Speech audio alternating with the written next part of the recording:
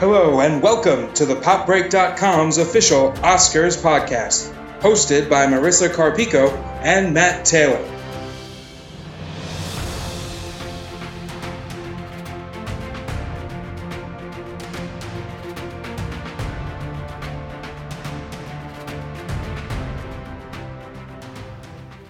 Hey everyone, this is Marisa Carpico, the film editor at the PopBreak.com. I am here with our TV editor. Say hello, Matt. Hi, everyone. It's Matt Taylor. I should always say that. There are thousands of Matts. There are so many. I was at a conference today, and some man saw my name tag and was like, "Oh my God, I have a nephew named Matt." And I wanted to say, like, you probably have 1,000 nephews named Matt. Like, it is not a rare name. We've all got a nephew named Matt, realistically. Honestly. Even me, who has no brothers or sisters. Someway there's a Matt for you. There's always a Matt. But we're here to talk about, and the winner still is, our past Oscar podcast. And the year we're doing is 1941, which you will find out is the worst year of film, maybe ever, and definitely thus far of this podcast. It's a rough year, everyone. We apologize to you, but also to ourselves. It is, the ceremony was actually almost canceled because, for two reasons. And they should have, honestly. But I have to stop joking because the reason that they were canceled is Pearl Harbor happened in December 7th, 1941. Because as they do now, they held a ceremony for 1941 the year after in 1942 in February. So the war had just broken out. And Carol Lombard on January 16th, 1942 had died in a plane crash after selling warm bonds, which she was like one of the most beloved stars of Hollywood, both for just casual film watchers and in the industry. So it was a dark time, and they very nearly canceled it. Betty Davis, who was the new Academy president, tried to turn the event into basically a fundraiser, where Rosalind Russell would be the host or would plan it, apparently. It's the way it's phrased in Inside Oscar, the book we read, is that she wanted Rosalind Russell to plan it, I guess, because she's the best at planning parties, which sure, I believe it. Yeah. And wanted to turn it into a public event that the pub, people could just buy tickets, normal people could buy tickets to, and the proceeds would go to the British War Office, basically. But then the rest of the Academy members were the board was like, "Are you fucking out of your mind, bitch?" So they didn't do that. But because of public pressure, they were going to have a subdued thing, but then there was all this public pressure, blah, blah, blah. People were like, listen, we need some nice shit going on. So they put the banquet back on, but it was just a stripped down dinner where women were told not to dress up. And it was just going to be sort of a very chill thing. It was held at the Biltmore Hotel in Los Angeles on February 26, 1942, which is also the hotel where I had my debutante ball, hosted by Bob Hope. It's a historical monument. And then this is also the first year that the documentary the Academy had a documentary category, which I thought was fascinating. And also, it became more important as years went on because of the war stuff. But the winner for this year is a notorious film for possibly not being a deserving winner. We'll talk about it. How Green Was My Valley, directed by John Ford. It was nominated for 10 awards and won 5 of those, including Best Picture. It's based on Richard Llewellyn's novel of the same name, and it opened on the last day of eligibility for 1941. So because Zanuck wanted to keep it fresh in voters' minds, and that worked because it won a shitload of awards and the big one, even though it is a film certainly, but not a good one. It is. It's definitely a movie. Talk about what it is, what it's about, Matt. Quick synopsis, and then your thoughts on it. Yeah. So this movie, this is definitely a movie, and it is based on the novel, like you said, by Richard Llewellyn. What I thought was interesting was that the novel was published in 1939, and they must have just quickly turned around and been like, we're making this into a movie, because I don't know, I just you don't see that anymore. I feel like there's like such long waits between novels being published and movies if they get even turned into movies. They used to do it much faster back then, for sure. Yeah, now it's like, I don't know. Like, I feel like we're like they're 5 years behind. Like we get if they even come to the screen. I don't know. Random reflections on the state of the film industry today. But this movie follows the Morgan family, a Welsh mining family in a fictional village in South Wales. Apparently, it's based on a real village that the author visited a lot as a kid where his grandfather lived. And it just sort of follows this family through various chapters of their life over the course of I think a few years. And there's relationship drama, there's like coming of age, back to school type subplots. There's labor unrest, if you will. Yes, and some like very dramatic mining incidents and everything like that. And you know, it follows their lives, and it's funny because most of the narrative around the whole film today is just that it beats Citizen Kane, and like that's the movie's legacy right now, which I think is kind of sad. But I'm part of the problem because that's the only reason I watched this movie the first time I saw it. I saw it before I decided to try to like watch all the Best Picture nominees, and like shortly after I watched Citizen Kane, like I don't remember the exact timeline, but like it was like I had seen Citizen Kane and not to spoil my thoughts on it, and like really loved it, and then decided to watch this and was just like, how did it beat Citizen Kane? And like I was hoping when I went back to rewatch it for this podcast, I would feel a little more differently, but that really was my main. Not that it beat Citizen Kane so much as like this one. Like it's, I guess compared to some of the other films nominated, it's like leaps and bounds better. But it is a very it's just like we were joking about it. It's a very plain movie to me. I can see the appeal of it, like. There's that sort of coming of age. The coming of age stories are always fascinating on some level, I think. And there are little moments here that I find very interesting. Not very interesting. I think very interesting is an overstatement, but there are moments that work. And but yeah, I think this movie is so like free of passion or life, really. Like it just feels like very much like this. I've never read the book, but like a very by the numbers adaptation of a book. Like there's no real passion behind the film, and it's all serviceable. But you know, I cannot imagine watching this in another context than just like the historical aspect of it. Like there's nothing. I put it in my Letterboxd review, and I was half joking, but I think it's true. It's like I can't believe I watched this movie twice in my life, and it's like I'm like I don't think I'll ever watch it again. If I ever do watch it again, I will question my choices. Yeah. And it's compared to some of the other movies we'll be talking about, I think it's fine. But it is very much like one of the more like forgettable, passable Best Picture nominees. Yeah. Winners.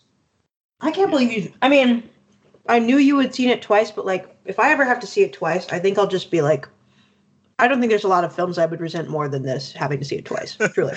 So this was your first time watching it? That's fascinating. Mm-hmm. Yeah. Oh, wow.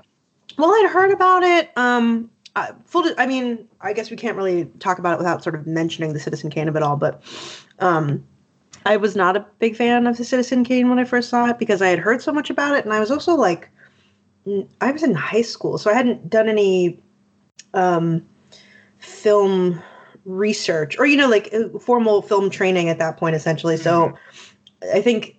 We can get into it later, but I think it was hard for me to appreciate much about it then. Because when you hear... we'll talk about it. I don't want to dive into that now. But, yeah, I mean, I'd always heard about it as being this notorious winner of, beating Citizen Kane. And I think we're going to have to talk about that context, especially when it comes to Citizen Kane, because this is a very political year when it comes to who won what and why, and then what happened afterwards, especially when it comes to Citizen Kane. So... I think some of that might be everyone else who wasn't living in 1941's ignorance about what was going on then, let's say, in the industry and like why it wouldn't have been voted for at all. Mm-hmm. But beside all that, I mean, How Green Was My Valley was one of the early ones I watched for this year. So I was like, I'm certain all of the films will be better than it. And then I was like, no, that's not true. So it's, like you said, it's serviceable. I think you're right. The adaptation does feel pretty rote, even though I've never read the book, but something about it just feels like so going through the motions. It's all this like, I don't know, nostalgia bullshit that's not actually very interesting. I mean, the most interesting thing in it for me was seeing little Roddy McDowall at 13, who, in case nobody knows who that is, he's Dr. Cornelius in the Planet of the Apes films, which are beloved of mine. So, like, I was just like, Roddy, is that you? And then I looked it up and I was like, oh my God, it is. He's so cute. Because he plays like a little kid. Although when they send him into the mines, I think that's a weird choice. Like, because it's not like he grows. He's still he's like a 13-year-old kid is a minor, like, not with an O, with an E. And like, he like leaves school to become a minor. And I'm like, I don't know about this. Like, I don't know if we should idealize, like, because he's the character who's talking realistically about looking back on his past. So it's like, I don't know if he should be like proud of that choice, because that's a bad choice. Like, yeah, it was a product of that generation, I think. Absolutely. And it's also this funny thing of like, it's like already collapsing within that generation. It's like, hello, they're on strike because they die constantly and it's dangerous and they don't even know about the black lung yet. Like, what are y'all doing? It's so weird. But yeah, it's a slog, but it is, as we'll be talking about, less of a slog than some of them. Or at least it's a slog in the way that it's not heinously outdated in a lot of the way that a lot of the other ones are. Because some of them I was like screaming. There is one that I literally call a horror movie that we'll be talking about later.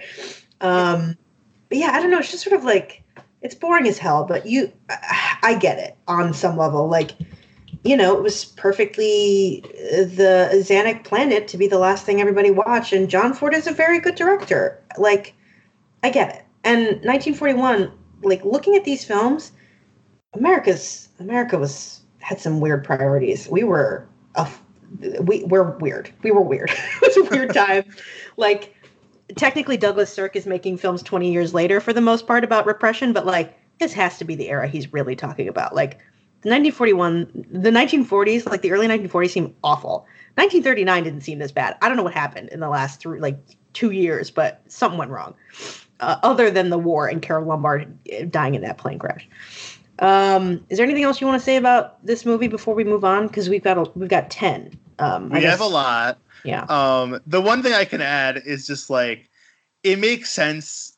I can understand why they went for it, even if like I'm getting into the mindset where we're supposed to believe that all 10 of these movies are good. Where like this is gonna sound like it's a bit, but it's not. Like, my grandpa would have like really loved this movie. He probably had seen it before. But like he loved old movies. He never brought this one up to me, so I don't know sure what his take is. But he didn't have a letterboxd. But I all right. That was really funny. Love you, Grandpa. Like, this just feels like something that like I could see like my grandpa getting into, and I'm like, all right, he was probably like, I don't know, like in his teens when this came out, 20s. So like, this probably, I don't know, like I could see this being like the King's Speech of its time, which we all look back now and we're like, what a bad movie, and we'll be talking about it again soon. I looked back on it and I said, y'all are fucking nuts. Am I taking crazy pills? What is going on? But people loved it. People forget how much people were like going nuts for the King. So I'm like, they're like, I could imagine in the 40s people going nuts for the mines. I don't know, like it's the valleys. So you know, it feels like a crowd pleaser in a way that like I watch it and I'm like, all right. But the part when he goes to school is I find weirdly entertaining, even though that like teacher's a psychopath. Like, yeah, that teacher definitely like murdered other kids. That shit's not a comfortable watch. When he like beats the shit out of Roddy McDowall to the point where he's like permanently injured. Basically, it's like I don't know. The shot of him walking back home, I was like, Jesus! Like it's brutal to watch. Yeah, the fuck? Like, again, he's looking back on this. What like, clearly the existence was so fucked up that, like, he's like, I remember that time that teacher beat the shit out of me and my friends, my adult male minor friends, beat the shit out of, like, messed him up so he wouldn't do it again. It's like, what the fuck? In front of the whole class, like, the class is being so into it, and I'm like, I would have been mortified if I was a kid. Like, I'd be like, who are these strange men who came in and beat up our teacher? Even if our teacher is a psycho. At the time that everybody's like, yep, this is normal. God, I was born in the right decade. Let me tell you, like, Jesus. Thank God. Ooh. I kept thinking that the whole time. I was like, I mean, even this late in history, I would have been burned as a witch. It's just too much. Let's move on to. I think we're going to leave Citizen Kane for a little bit, maybe to last. But let's talk about Blossoms in the Dust. Also a film. I can talk about it, I suppose. Do I want to? I don't know. It stars Greer Garson as, I don't know. She's like a Southern lady. You know what's fascinating about a lot of these films that I feel like is not necessarily true in most years is that a lot of them are period pieces. Like, yes, it's particularly turn of the century period pieces. I think this one is supposed to be like late 1800s, I believe. And then it goes into now. Or not now. Into the 1900s, LOL. Like, wow. Okay. And she's just I don't know. She's a society gal who's supposed to marry one man, and then she meets a guy at the bank who negs her, and then of course they get married because it's 1941. Which is heinous, by the way. And he's played by Walter Pidgeon, who also is the stuck-up teacher in How Green Was My Valley. I didn't make that connection. What? Yeah, isn't that crazy?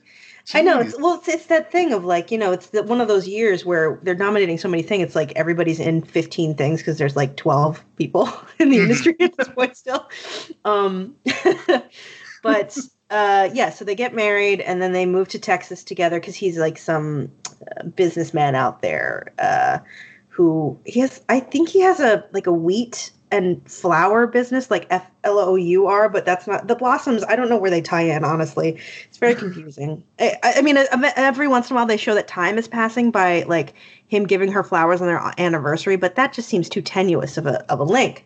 I mean, obviously we can't crack this mystery on this podcast. Still not going to crack that mystery. So they have a kid, but then the kid dies, very much like Bonnie Bell died on a horse in Gone with the Wind a couple years earlier. And then because that pregnancy is difficult, she can't have kids anymore. And in 1941, that means she should just kill herself. She says at one point, "Why don't you just divorce me? I can't do any good for you." And I was like, "Oh, good. We're 20 minutes into this hour and 40 minutes film, and I already want to jump into the street." But it gets worse because in order to affirm or have a reason to live as a woman, she now becomes like basically she starts running like an in-home orphanage, basically, where she just like picking up, kids who get dropped off at the hospital or wherever, or the firehouse, and then like pairing them with real parents. And then the state comes in and is like, "Hello, you don't have a license for this. What the hell's going on?" She's like, "But the children." I mean, all this is true.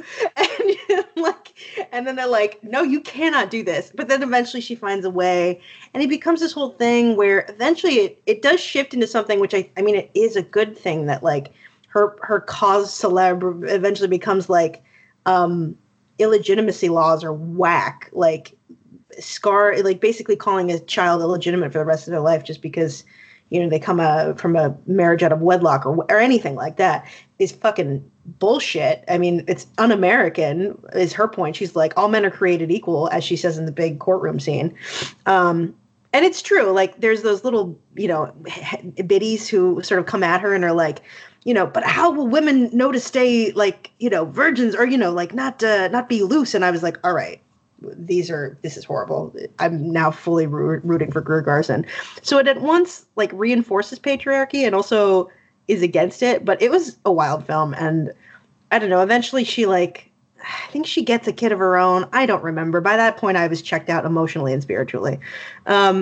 Matt, do you remember? And what are your thoughts on Blossoms in the Dust? I feel like I don't have to say mine. It's pretty clear in my synopsis. I watched it a few weeks ago, but I do think she gets a kid of her own. There's a whole arc with her and this like little boy who she adopts, if I remember correctly. Yeah.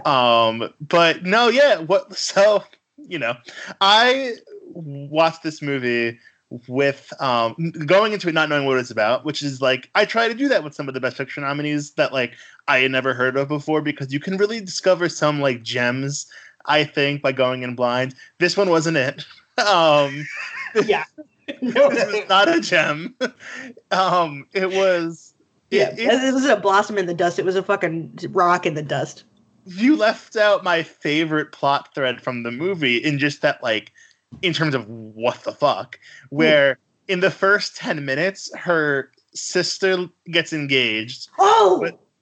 But then learns that she herself was adopted, and like gets shamed for it by her fiance's parents, and she kills herself. It's like this is all within like 2 minutes of time. Like it's like all this happens, and I was like, "What the fuck is?" I literally said out loud, "I'm like, what the fuck is this movie?" Yeah, like, you're right. I was like, "Holy shit!" And that's the thing that drives the whole narrative. I totally forgot about it because so much wild shit happens. Yeah, it's so watching this movie. Like I'm sure everyone who listens to this podcast knows, like America is not pretty great, not a great history. And I always think it's like I know all about like the social norms that America was pretty bad about, and then you discover something new, like how horrible they were to orphan children in the 30s and 40s. And I was just like, wait, like this was a real issue at the time, like that truly, I think, at least in the corners of America that I'm in, like no one is like questioning the legitimacy of children anymore that are up for adoption for whatever reason. And realistically, it's probably because of this, the movement that this film is sort of chronicling, which is wild because this is not that long ago. I mean, we're not even 100 years from this fucking film, realistically. Yeah, it's insane to watch, and it makes me wonder. Mainly, what I spent the movie wondering was like what social issues from like social issue movies from our generation will like an Oscar podcast 80 years from now be looking back at like, Jesus, they were like judging people about this. So it's a wild movie. I think it has moments that are fine. It's always fine. Like for me, yeah. I never thought like it got particularly like uninteresting. And I mean, as much as this sort of thing could be interesting, like the minute that her son is like, I'm gonna go outside and sled, let's just like, oh well, he's gonna die. Like it's everything's very telegraphed. It's very little hokey, but like she's really great in it, and it's sort of wild. It's sort of almost worth watching just for how wild it is. Like it's just like it's one, like out of all the movies you watched this year, it's the one that made me like go like, what the fuck the most. So, and we watched a literal Hitchcock movie for this, and it was just like, and in comparison to this, seems pretty normal. Yeah, I was just like, where is this going the whole time? What a weird movie. It's a whole journey. Every 10 minutes, I would look at the clock and be like, this movie is an hour and 40. It goes through. It's like truly in terms of the scale of the story, it's like Giant or. Which it sort of has a lot, you know what I mean?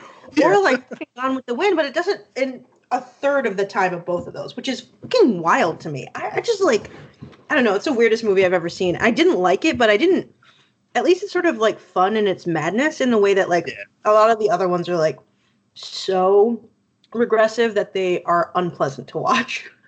Yes, I agree.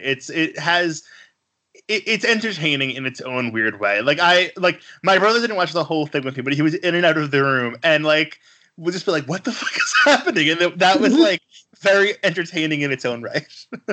I think it is this one though.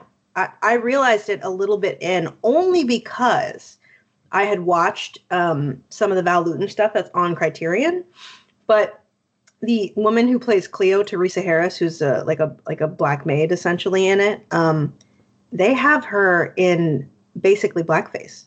Oh yes, okay, I thought so. I didn't get to look it up. Yes, yeah, that was. I only know. I mean, I noticed, but I was like, I literally just saw this woman.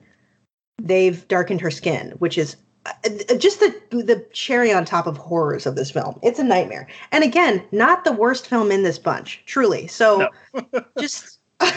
Really get ready for what's coming, everyone. Do you want to anything else you want to say about Blossoms before we move on to every other horror that we have to talk about? No, let's keep trucking along. Why don't we do sort of a one that's just it's not terrifying. Here Comes Mr. Jordan. It's an adaptation of the play Heaven Can Wait, which has been adapted a million times. I mean, there is a movie called Heaven Can Wait. There's Matter of Life and Death, sort of, which you and I both like, from Powell and Pressman. But this is adapted from the original play by the original writer, but it won original screenplay because that play was unproduced at the time, which is the strangest thing I've ever heard, frankly. Isn't that what The King's Speech did as well? Oh, you might be right. I think that's what happened with The King's Speech, which is weird Oscar rules because that's not the same rule with song. Like song, it's like if it's written, it's like it's for whatever movie it was written for, even if that movie never gets made. It's just like well, they didn't even have that with the song. There was big controversy with the song winner this year because it came out a year before, was written for something else essentially, or like just came out as a single essentially, and then was slapped into a movie. But they were like, let's give it an Oscar. But yeah, I think they were just looser on that then. You know, they've only had a supporting actor category for like 5 years at this point. What you know? Yeah. It's a wild. They're figuring things out. Russell almost like put on the Oscars. Who knows what's going on? I want to know what that would have been like so bad. I just keep thinking about that. Like, I read that, and I mean that's why we started recording late because I passed out for about 15 minutes. Why don't you give a little summary of Here Comes Mr. Jordan in case somebody hasn't seen it, Heaven Can Wait? Or the Chris Rock version of it. I think it's called Down to Earth. I don't remember. Something like that. Yeah. Yeah, it's the basic. It's your basic coming back from heaven story. Robert Montgomery plays a boxer who has an untimely death in that he is called to heaven before his time. It was like a clerical error. A plane crash. That's so triggering for like everyone who knew Carol Lombard. That's horrible. Yeah, I didn't. Yikes. Also, that scene, I like this movie, but that scene is just like, I'm like, what is going on? Like, it's a very odd moment. It's buckle. But yeah, he gets called to heaven before his time. It's a clerical error. They all feel very bad, but he can't return to his old body. I think because he was cremated, but I don't remember for sure. He was cremated, yeah. Yes, okay. And so he gets to take over a new life of someone who had just been killed by his like wife, I think. Yeah. And he gets to take over that body of this rich man, and suddenly he finds himself like trying to figure out how to get back into boxing, to woo a love interest, and all this other like hijinksy stuff. And I had never seen this movie before. I have seen Heaven Can Wait, the Beatty version. It's Warren Beatty, right? Yes. Yeah, I actually haven't seen that, which is shocking given how I feel about Warren Beatty. I saw it a few years ago. I think I was in college, and I remember being somewhat indifferent towards it. And I kind of went in with very low expectations for this movie, and maybe that helped because I found it very charming. Like I was just like, it's very much like that 1940s sense of humor of like slapsticky, and you can see like you can literally see the jokes coming from like a mile away. It's very much like it's very by the numbers, but I found like something so wholesome and fun about it. I think like Robert Montgomery is not exactly giving like this complex performance, but he's very much game for the tone, and he really makes it work. He made it work for me, and I think it runs into some problems at the end where, you know, it works really well when it's just like, yeah, it's heaven, it's a clerical error, you're gonna take over this body, okay, cool. And then at the end it gets like a little too much like with mythology making and rules, and I kind of got taken out of it, but I still found it really charming, and it's only 94 minutes, and I think enough of it works where it's worth the watch, even if you're not particularly interested in doing what we're doing and watching all these Oscar movies. Like, I think it kind of stands on its own as an interesting comedy. Yeah, I think I watched it very early in the batch. So I think if I had watched it later, I would have been grateful that it was good and like coherent and really not that dangerous. You know what I mean? But I watched it too early and I found it like, and I've seen a lot of I've seen a lot of the other adaptations, not the Warren Beatty one for some reason, but like, I don't know. I didn't love it, but I really found Robert Montgomery deeply and unforgivably annoying as Joe Pendleton. Like, Joe Pendleton seems like the worst person in the world. He deserved to die. No one was missing him. Like, and his dumb saxophone is so annoying. And I don't know. The performance is a little too much for me. And like, he says too many of the same jokes over and over again to where it was like, all right, this is not charming. This is just someone hit him with another plane. Like, I can't do this anymore.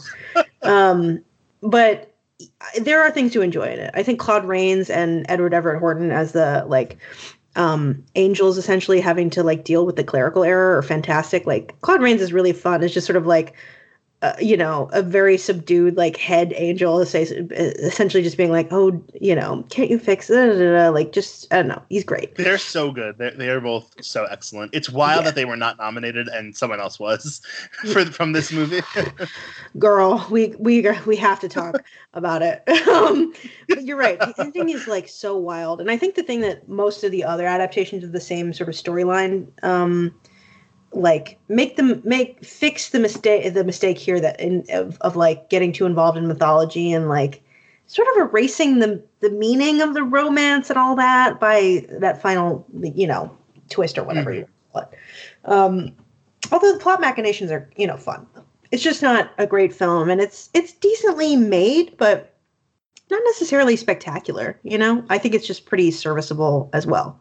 But again, because it is not a delivery system for a horrible ideology, it's fine. That's all it is. Yeah, it's not actively problematic. But... yeah, it's the best you can hope for in 1941, honestly. Let's do... hard to say. We're running out of non-problematic ones. I know, we really are. I just don't know which live wire I want to step in next. Why don't we do the Little Foxes? Sounds good. Yeah, why not? It's Betty Davis. Well, why don't you talk about it? It's Betty Davis's feature. Yes, it is let me get the letterbox open. Give me 1 minute. It is a William Wyler film.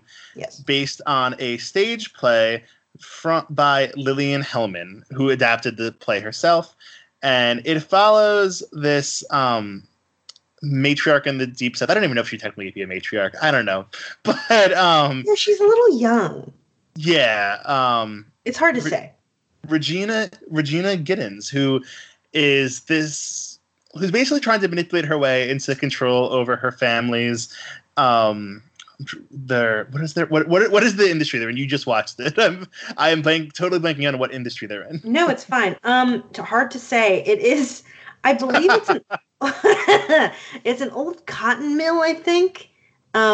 But I think they want to use it for something different. I literally watched this less than 24 hours ago, everyone.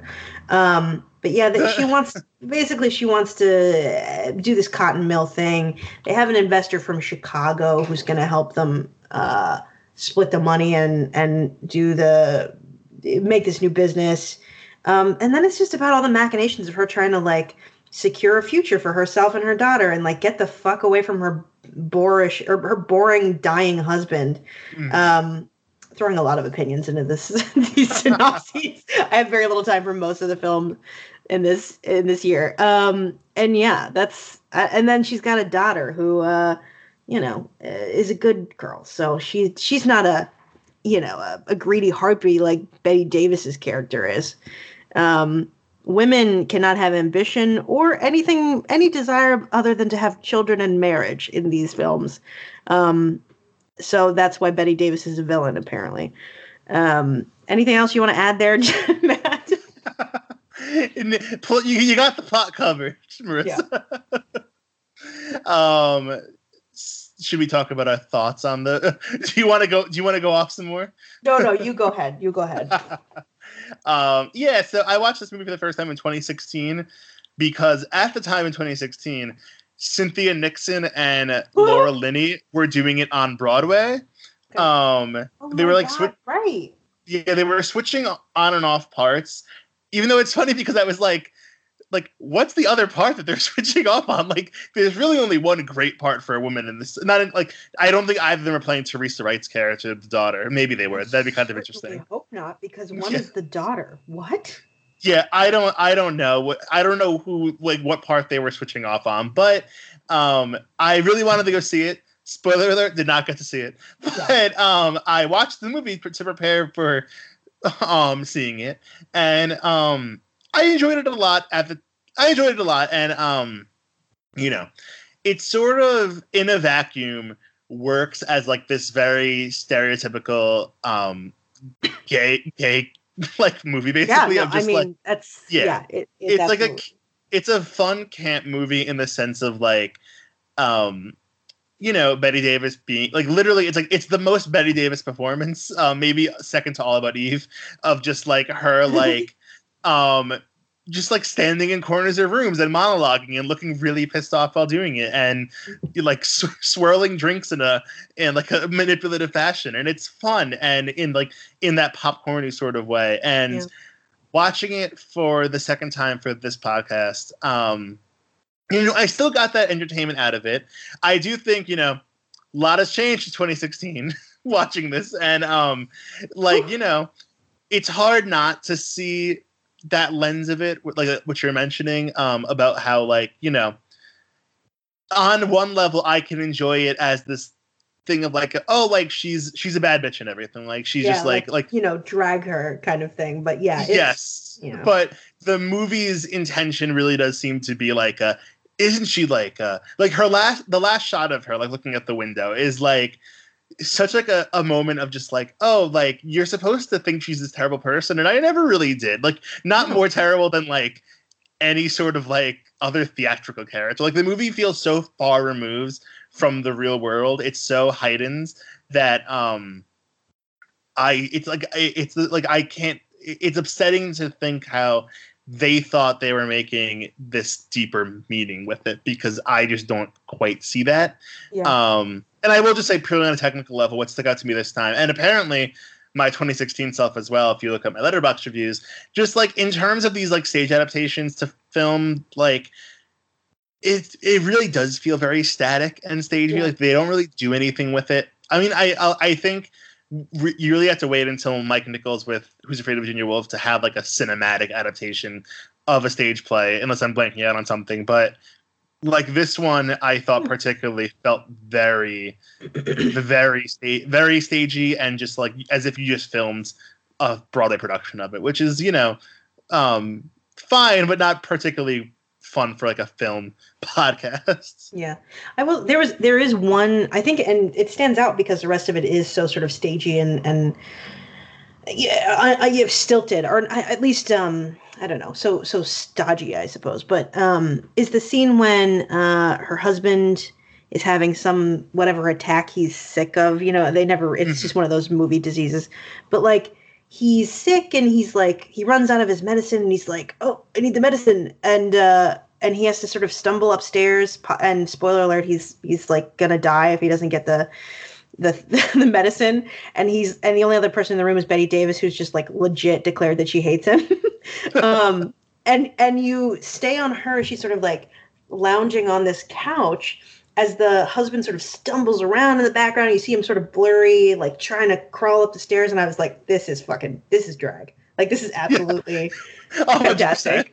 Yeah, I was like, this is amazing. I wish someone could do this on Snatch Game and make it make any sense, because I don't think you can. But like, it was so fabulous. I was like, this is the best part of the movie. Like, it's so good. It almost turned it around on me, because I was like, it's so brilliant. And like, I mean, truly for me, it's like the biggest villain of the thing is Richard Carlson as the like young, journalist just nagging Teresa Wright into marrying him. It's like, it's such a shit fucking movie in terms of like, I mean, you sort of hinted at it before, but it's like, you and I have had to, in the last couple of years, uninternalize the misogyny that is deeply internalized in this Yes. narrative, essentially. Yeah, I don't know. There is one other great role in it that which we'll have to talk about because it's was nominated for supporting actress, but Patricia Collins is, I don't know if actually that's how you pronounce her name. That's how I'm going for it. Is quite good in this, and everybody's very good in it. Like the performances are strong. I don't know, the worldview of the film is so skewed in a way that I could never really be a part of. That I just was like, they're all, send them all home. Like they're all done to me. I don't like anyone in this. But yeah, I don't know. It's a lot of these. I think more than any other year, these are films that have shown their age and like in ways that are unbelievable, just unbelievable. Any last thoughts on Foxes before we move on?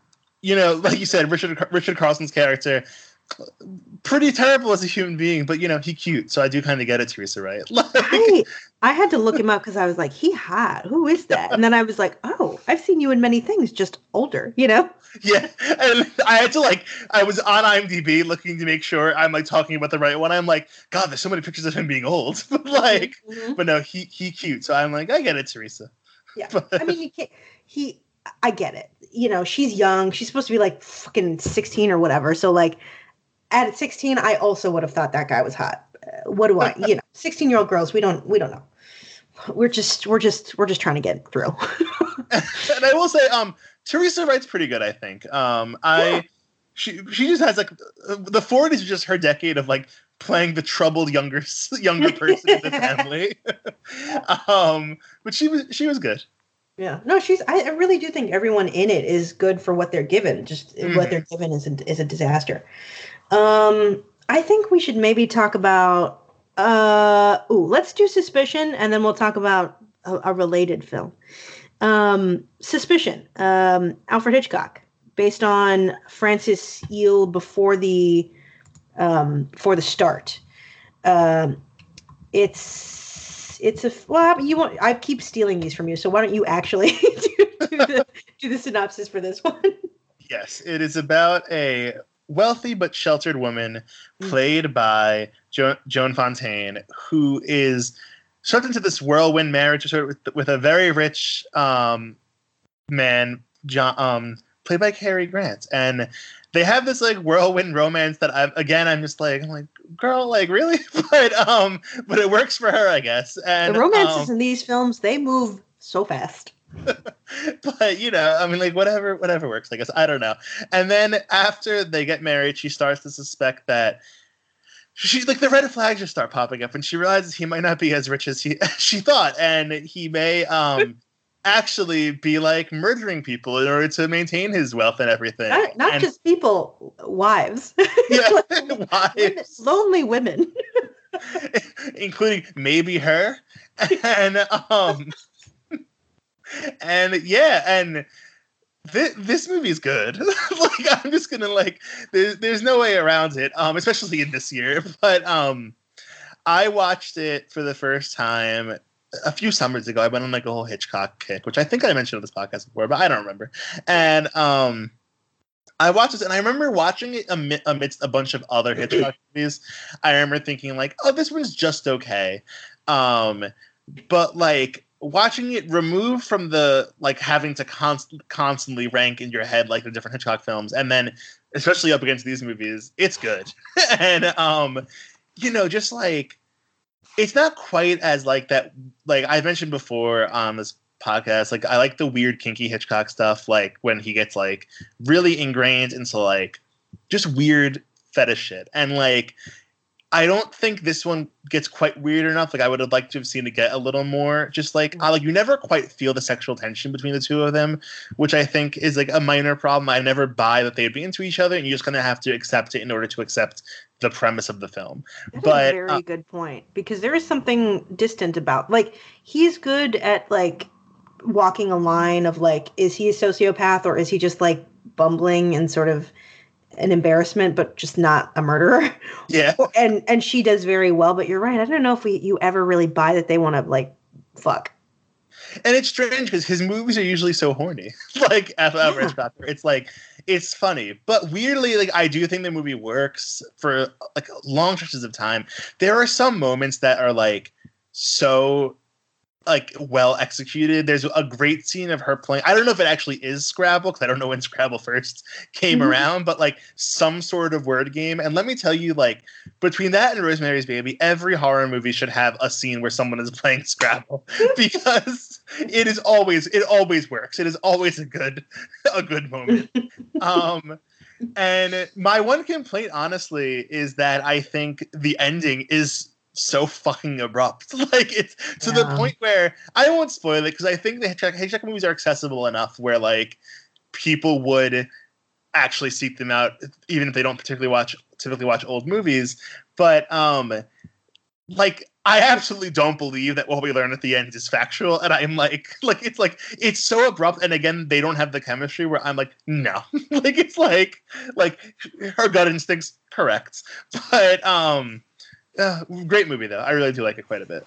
Yeah, it gets. I mean, the way when I was watching it, I didn't. I like you said earlier. It's like I try to go into these to just sort of like experience. And I've seen a lot of Hitchcock's films, but I hadn't seen this one. And it started like a rom-com, and I was like, this is fun, like cute. And then I was like, oh, this is getting very dark. And then the ending is there's that element that's really dark to it. And I was like, Jesus Christ, like. What, chill out.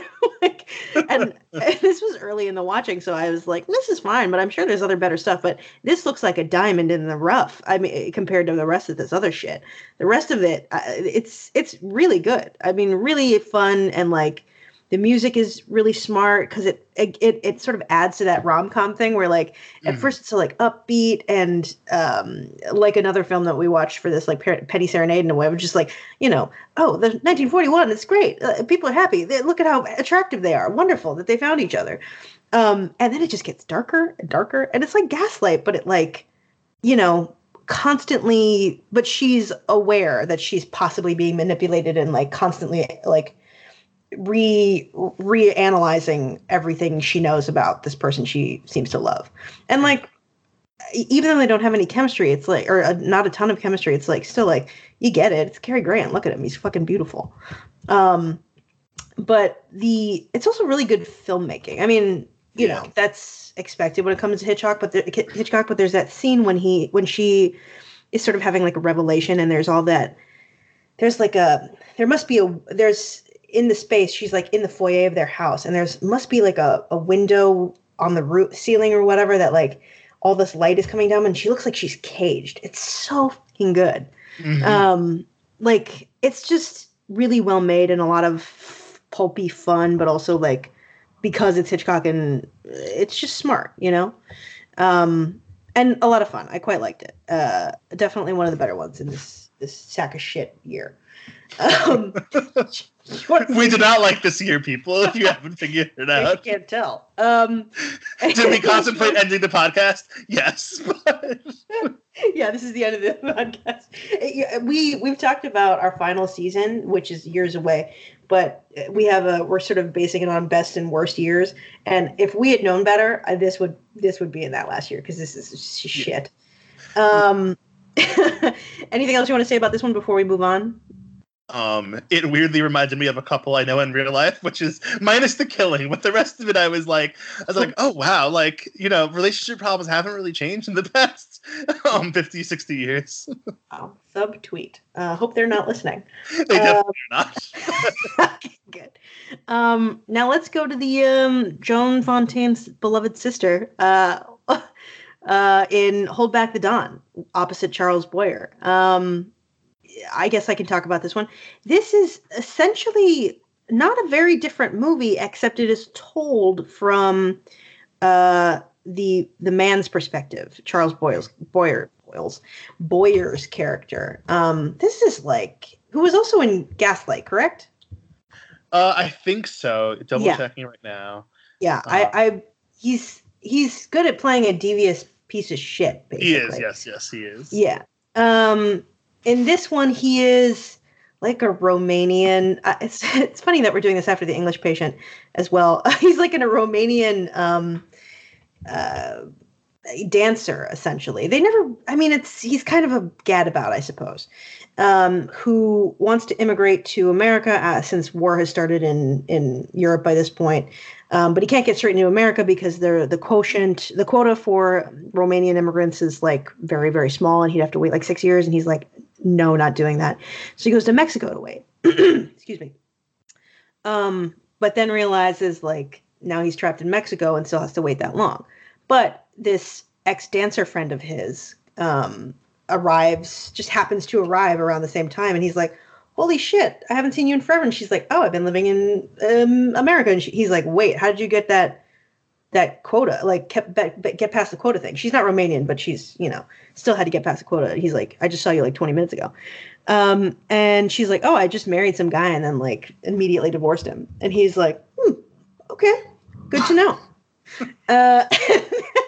And then fucking Olivia de Havilland just happens to drive by, not right around that time, with a school.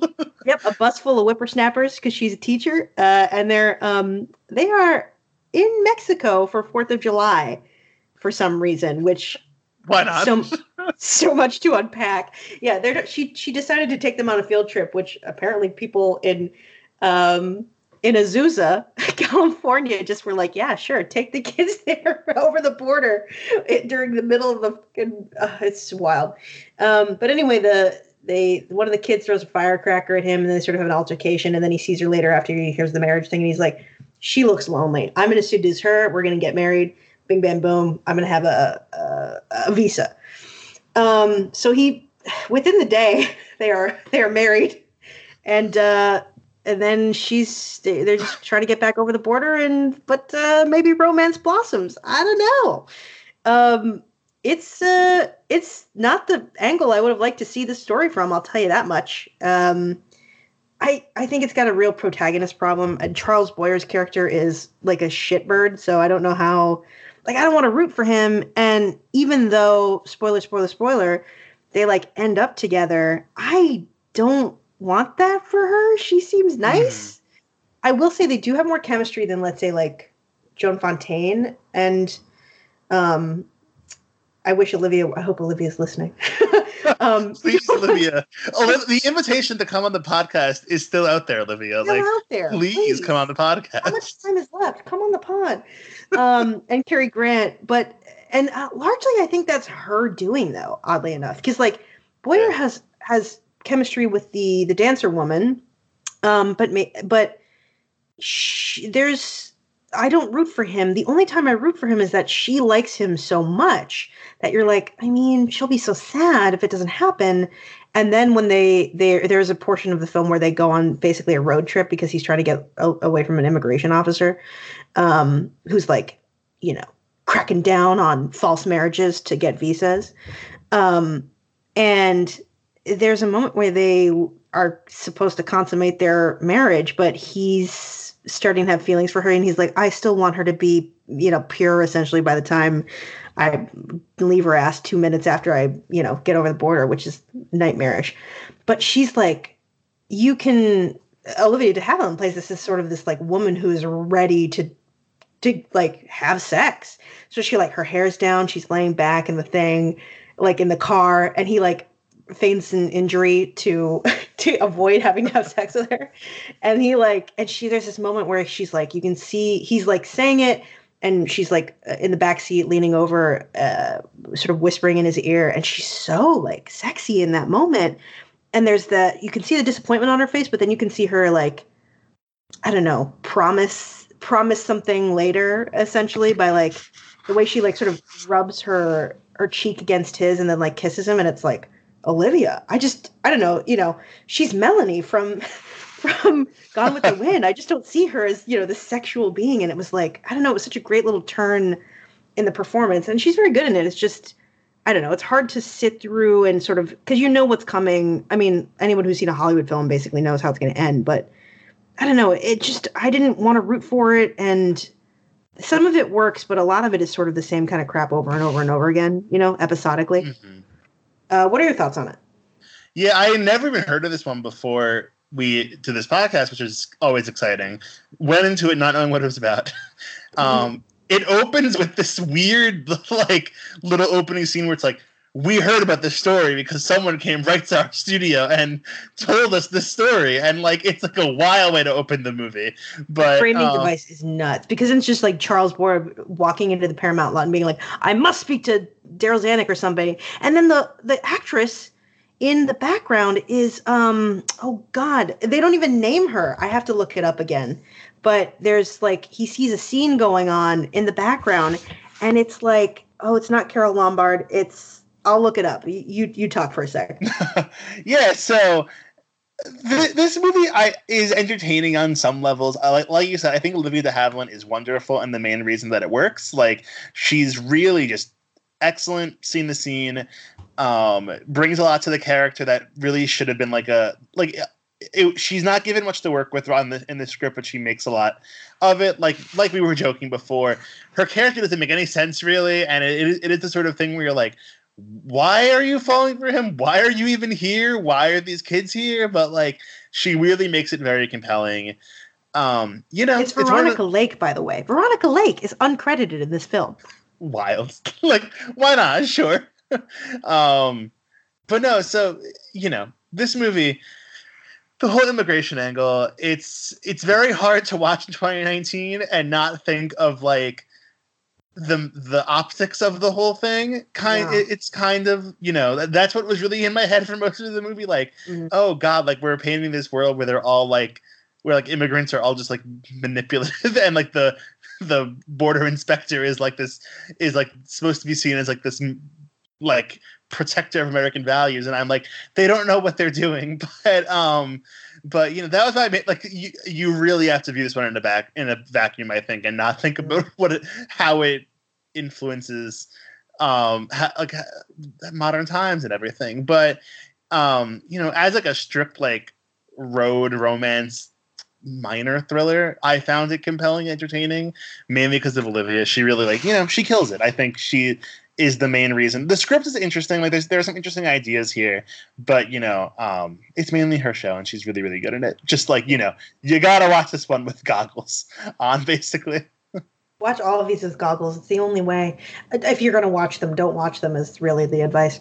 This one was hard to find, yeah. So like, yeah. I'm not gonna say how we both probably watched it, but boy, was it not easy. I don't know. I will say, like, Olivia has that great moment in near the end-ish, not the dumb moment with the shocking thing, but the when everything sort of falls apart and she like turns into a bad bitch all of a sudden when she's just been like a nice teacher the whole time. It's like, oh, okay, all right. Where was this movie the whole time? Truly, honestly, truly. Anything else? We'll talk about both of those films later, but anything else about that one before we move on to the other couple nominees? Let's move on. That one, we're good. Let's do The Maltese Falcon, adapted from the novel of the same name. It's a crime thriller. It's a Dashiell Hammett book.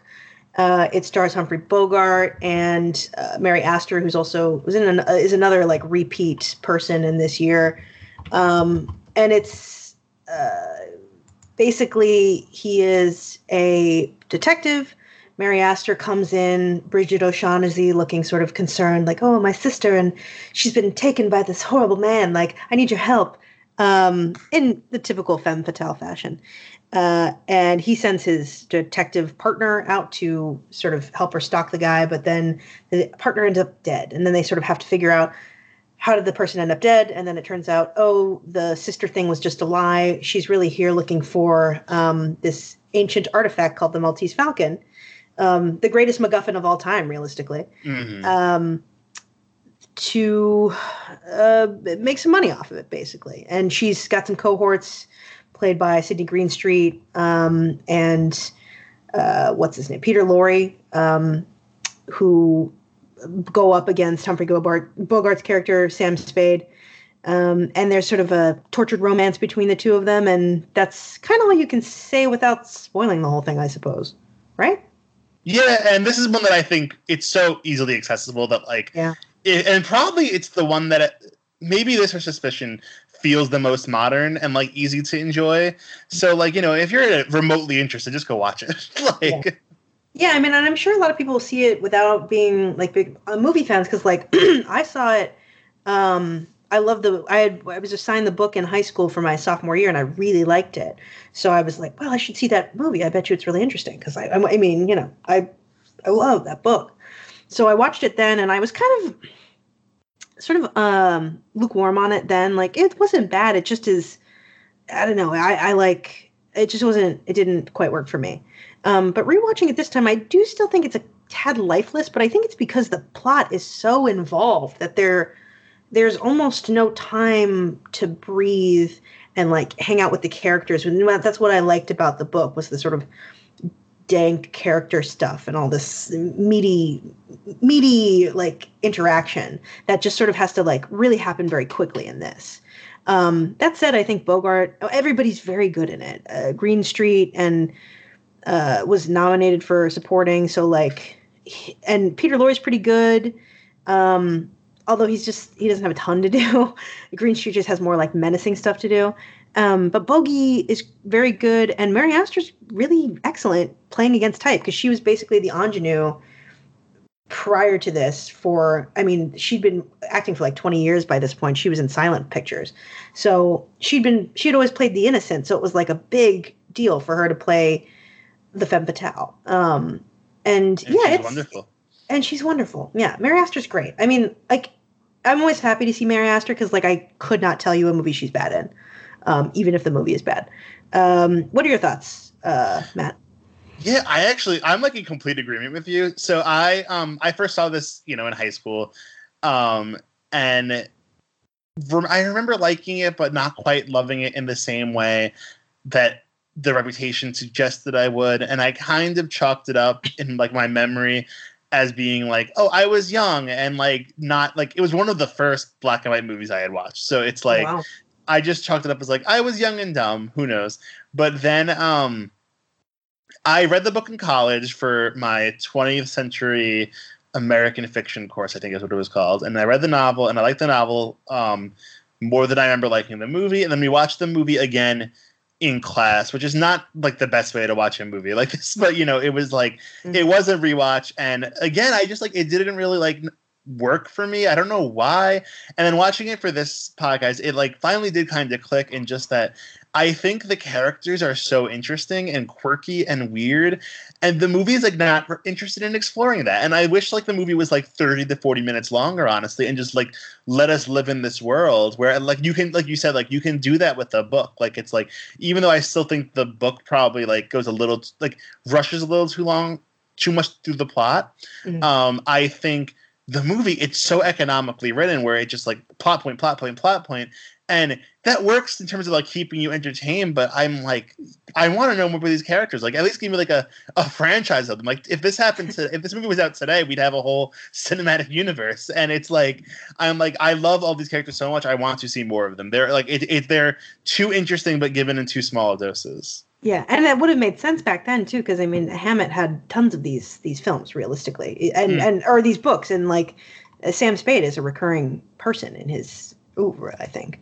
Yeah, I agree. Like it's only an hour and 40, and like it absolutely could get, deserves 20 to 30 more minutes at the very least, to fill all that out. But you're right. I mean, the book is plot dense as well, but. The book has more time just because it's a book. But yeah, I mean, there is some like great stuff in it. I mean, so much of the Green Street stuff is so good, and Mary Astor is like, oh, so fucking good in it. Like what an actress. Because Bridget is a tough role, sort of, because you have to do so much in every scene realistically, but she just, I don't know, she makes it look so flawless. And especially for someone who literally played like matrons and like good girls for the rest of her career. It's like so interesting. And she's great playing off Humphrey Bogart, who I think is a good actor who like, is hit or miss with having chemistry with women. For every Casablanca, there's like a bunch of other movies where I just think, oh, like he does not know how to play this like a romantic figure or a sexual figure, and they have great chemistry in this one. That's a genuinely great point. Like, they are really, I mean, because they're supposed to have this sort of insane sexual desire for each other, and they absolutely do in this film in a way that you're absolutely right. He doesn't do very well most of the time. I mean, Casablanca is a good example. We talked about In a Lonely Place, which is another good example. But those are, I mean, other than Bacall, those are like the only examples. Yeah, there are a lot of cases of just like oh, okay. Yeah. Like, other than his literal wife, like, most of it's like, ooh, yikes, okay.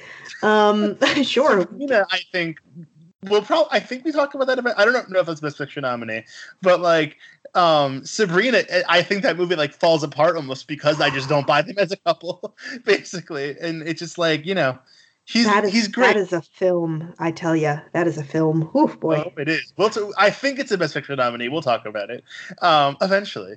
But no, like, he's a great actor. He's just, I think, like, great at certain things. Yeah, he's just got a cruel chemistry that doesn't always work with people, really. I'm going to save those two religious pictures for last. Why don't we do Citizen Kane now? Ooh, okay. God, those last two. We're going down on a low note. Yeah, I really just don't want to talk about them yet. I hate them so much. Citizen Kane, loosely based on the life of William Randolph Hearst, which is important because he wanted this film buried. He heard it was about him. He threatened to sue RKO, who was desperate for new talent. So they went out and found Orson Welles to make a film. And he was like, yeah, I'll come to Hollywood, whatever. Sure. Let me bring all my friends, who are all in this film, by the way. And he removed all mention of RKO, not just of this picture, but RKO, the studio, and any of their pictures for like a year after or a year before, like as soon as he heard they were making the film, and then threatened theaters, like, from not being able to buy ad space or have ad space in his papers if they played it. So a lot of theaters wouldn't play it. And I think all of that is important because it ties into why the film didn't win then and really never had a chance. Because not only did he do all that, but Luella Parsons, who wrote for his papers and is a big gossip writer from back in the day. I mean, it was her and Hedda Hopper. There was in competition, and they wrote the opinions that basically gave everyone else opinions, essentially. And Luella Parsons assured him over and over it wasn't about him, and then the movie came out, and it was, or like other people saw the movie and were like, bro, it's about you. And Hedda Hopper essentially scooped her and was like, Luella's been lying the whole time, which is just fantastic. So Luella employed, and he was pretty friendly with people in the industry.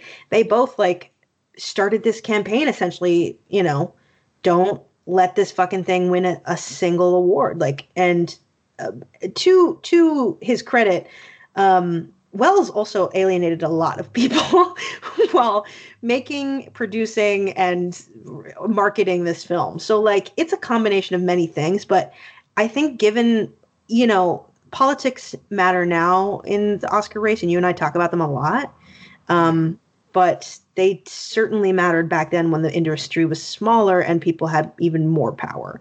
And I think Citizen Kane not winning this year is truly a product of all that sort of behind the scenes stuff that, like, you wouldn't know if you're just like reading a list of movies and being like, the only thing I've heard of on this list is Citizen Kane. How did it not win, this award? Do you want to go into the, since you're a big fan of the film, do you want to go into the plot a little more, or do we even need to? I don't think we need to. It's funny for a movie that is so, like, heavy on information. It really is more of an experiential thing, I think. To really sum it up in the loosest term possible. Oh, hold on. I'm sorry. I'm trying to get the letterbox up so I can have the names available, and I misspelled citizen. It is about the death of the fictional Charles Foster Kane, a newspaper magnate, and his dying word was Rosebud, and it basically chronicles a bunch of journalists digging through this man's life, trying to figure out what that word could have meant. even if you've never seen the film, there's a really good chance you know what the word meant. But it just becomes this chronicle of this man's life, and told through the people who knew him in sort of flashback mode as they're being interviewed by each journalist. And just it becomes this exploration of like American myth making, I think, and like the way we obsess over these figures who control so much of our lives in many ways. And do you want to talk about this more, or should I? No. When did you first see it, and how did you feel rewatching it? Yeah, I first saw it in college at some point, and I remember being like apprehensive about watching it because the discourse on this movie is fascinating. Where earlier this decade, the narrative seemed to be like, oh, it's a really overrated movie, and because like it was like number one on, or like maybe number one or like high on IMDb's top 250, and it was also voted by like the American Film Institute or someone like that the greatest film of all time for a number of years, and that's why I saw it in high school actually, because I had heard that. Right, and it was just like it was being so celebrated, and it felt like the narrative had changed to like, oh, it's overrated, and I watched it around that time, and I remember being like, oh, like I don't want to be one of those people that just thinks it's overrated, but I'm also like genuinely worried about like, what if I don't like it? And I watch because I get like weirdly anxious about having a hot take on a movie that is like universally adored. It's why a lot of the movies that are universally adored that I haven't watched them yet. But like if I haven't seen them because I'm just like I don't want to get it wrong. But I watched this back in I think like 2013. And it like blew me away. It was just so different from what I expected at the time. Like the opening shots of like that Tim Burton-esque mansion, essentially, of like I was like, what is this movie going on here? And it's so like electric and fascinating, and explores a lot of themes I find interesting in general about journalism, and like I said before, like the idea of creating these melodramatic myths out of people who are powerful in our society. And it blew me away as an early college student. I hadn't returned to it since. And then watching it for this podcast again, I fell in love with it again. I think it's such a phenomenal, well-made movie. I'm just like always so drawn to it in a way that I'm not always with movies, even ones that I really love. Like it just, I'm constantly like wanting to see what happens next. It's a great mixture of like old school melodramatic theatricality, and then also like very modern and like exciting editing and like technical skill that I find really interesting.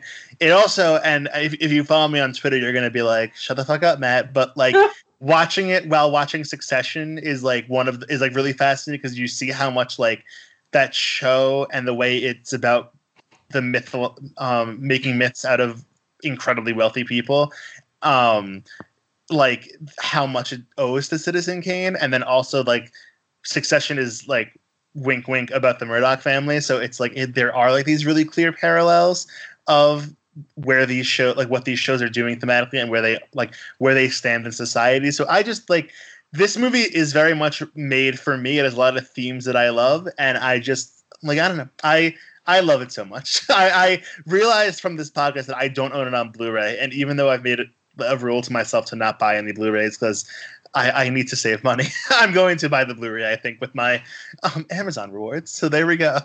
Yeah. Yeah, I think I hadn't seen. Oh, by the way, I didn't mention that this only won of the awards it was nominated for. It only won original screenplay, which again speaks to like how good it is, but how strong the anti-Wells and Citizen Kane faction was at the time. I saw it in high school because of that list came out, and I was a movie lover then, and I think it was on sale at Costco or something, and I picked it up, and I was like, I watched it and thought like, this is the greatest film of all. Like, why? And I still don't like it very much. I don't know if I'd ever want to watch it again. Maybe I will. I mean, I think it's one of those films that maybe I'll someday learn to appreciate. I've always said I'm a big proponent of like rewatching things, because you never know how your opinion will change as you change. But it for me has always been a question of, when you hear greatest film of all time, what people are thinking, the average person, is holistically, and that includes narrative. And for me, the narrative here is interesting in the way it's cut up, but it's all such a technical display in terms of changing the narrative around from nonlinear, flashing back in time and shit like that. But that I don't know if you ever really invest in the stories of what's going on. And maybe that's because we all know what Rosebud is. You know what I mean? Like there's no mystery to invest in. You just know that he was kind of a dick and all these people seem to hate him. And then something happened at the end of his life, whatever. But yeah, I think the reason so many people, there is that narrative, that it's even possible to have that narrative of like, well, it's not that good, is because I think the narrative of the actual film is not as strong as it needs to be to convince people of that. That said, technical merit and in terms of its like the way it's playing with normal forms of narrative, it is incredible. I mean, it's incredible. I mean, the deep focus on every shot is the fact that it didn't win cinematography is a little ridiculous, frankly. I was thinking about that, like looking through the windows. I'm like, the fuck is this? Same with editing. Like, it's just like, yeah, yeah, it should have won every technical award, truly. But again, it speaks to how negative people felt about Wells and everybody and the film at the time. Llewellyn Parsons was powerful. And I mean, Orson Welles is a pretty terrible person. He was a douchebag from the beginning. But you have to it's that thing of, I mean, we've talked about it with better directors, but I've said before, like Peter Jackson, I'll always defend, even if he makes a piece of garbage like Hobbit again, because he gave me, Kate Winslet. How can no man who does that could ever be that bad. And this is the same kind of thing happens here with Wells. This is technically his first feature that he's starring in, or he was a narrator in short films and shit like that before and one feature, but this is really his film debut. And he brings his stable of actors that he used in theater with him. And that includes Joseph Cotten, who I've said many times I have much thirst for on this podcast, and the great Agnes Moorehead, who is just the greatest cinema bitch of all time, realistically. She's so good in this movie. Imagine a world without Agnes Moorehead. Are you kidding me? This is her fucking, I mean, come on. But yeah, I there's so much to like about the film, or appreciate. I just don't know if there's a lot to like in it for me. Yeah. It's a sort of joyless film going experience for me, or film watching experience. Not in the way that the rest of some of these films are. It just doesn't inspire a lot of passion in me in the way that a film that I would say is my favorite is Vertigo, which is I think the first film that took over the number one spot for best film of all time. That one I have a lot of. I feel like that film feels so dense to me in more ways than one, ideologically and blah blah blah. Whereas this, I feel like we just never quite explore all of these plot threads enough because there's so much going on. I mean, they're covering so many years, and they're covering so many subjects. A lot of subjects that we talk about now, like journalism and politics and cults of personality, all these things. But I don't know. It's never sparked joy in me, so I threw it out. I literally did. I have all of my DVDs, but I don't know where that one is, and I think I just left it somewhere when I went to college. No, and it's funny to go on to that, the list of best films of all time. I get so annoyed whenever any list like that comes out, or whenever it's you look at IMDb's top 250 and there's a headline about this Marvel movie has already joined the top 250 or something like that. It's no other, you can't name a favorite in other art mediums. No one can say this is definitively the best painting of all time. And as movies, as cinema history goes on, back in the even as late as the 80s or whatever, it was a relatively new medium, and now it's we're having more movies come out than ever before. There are so many movies, and what is important changes so much. Where I'm how would you ever pick a best one? So it's I can understand voting for someone like Citizen Kane for that list because of the technical merit, but it's we got to stop with this stupid fucking list. I so much prefer with the Sights and Sounds poll of just like let me see what movies directors like, or like famous, like influential people in film like, and then like I'll move on with my life. Like I don't need to know like the aggregation of this is we serve like 1,000 people and this is what the best movie according to them is. It's like we don't need it. And like there's no wrong answer unless you pick one of the next two movies we're going to talk about. Like then you're wrong, but there's no wrong answer otherwise. Yeah, there are only a couple wrong answers, and most of them are from 1941's Oscar lineup. I don't think there's a definitively greatest painting of all time, but I will say the definitively greatest sculpture of all time is Cupid and Psyche by Canova. Anything else about Citizen Kane before we go on? No, and now I'm going to have to Google that when I get off my. I'm just trolling everyone. But no, it is the best sculpture of all time. Let's do the last two. They're both religious pictures, both horrible in their propaganda, but one I think is a little worse. Let's start with the less worse one, for me at least. I don't know how you feel. Sgt York. Oh, interesting. Okay, interesting. Well, they're both bad movies. I just think one is less terrifying. Sgt York is based on a real Tennessee farmer who became a conscientious objector because of his religious beliefs in World War I. His name is Alvin York. He was a conscientious objector, but still had to join the army anyway because they basically convince him, like, well, God tells us to defend, and then he's like, yeah, you're right. And then he ends up like single-handedly catching like 130 Nazis somehow. Who knows? But for me, the movie is, and that's basically the plot, by the way. That is the real life person, and then also what happens in the film. It basically, the whole thing leads up to him catching those Nazis. I really disliked how, like you called one of the films earlier hokey, and this one is very hokey to me. Partially for many reasons. One of them is that York sold the rights to his story and required that Gary Cooper play him, and I think Gary Cooper is honestly very bad in this movie, like to the point of embarrassing. His accent is brutally bad, and he just seems like he's playing the guy as like a dunce but also a hero, so it's very confusing. But like Americans loved it then. It was the highest grossing film of the year, which is the worst thing I've ever heard. And it's Hacksaw Ridge, for 50 years prior. It's wild. Right. I find the religious, like, I mean, I've said this before, but I always find religious propaganda like this pretty disturbing.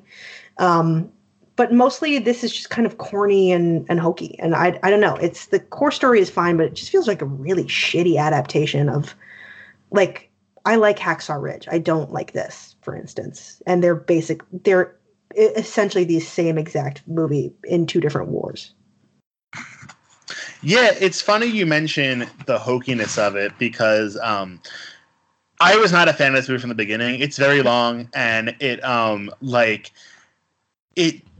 wastes like a full hour on just like his life before the war, and that's not very interesting, to be honest. I don't understand how there's so like half of the film is that, and it should be the first 30 minutes tops. Yeah, and I'm just like, oh, like this is not that interesting. But then, like, it all came together for me why I was not working with this movie, because I wanted to think more than just like, oh, I just don't like it. Like I'm like, what about this movie is bothering me? And then in one of the last scenes, or maybe even the last scene, Sgt York goes to New York and is like being like awarded something by some political figure. I don't remember. And he makes this like joke. He doesn't make a joke. He says something about like wanting to ride a subway that is played for laughs because it's like, oh, LOL, he doesn't understand what the subway is, how stupid and everything. And it like, that's when it all clicked for me of like, oh, like this movie is so like, it's trying so hard to be like, this is a pure like American story. Like, aren't you inspired by this like story of patriotism?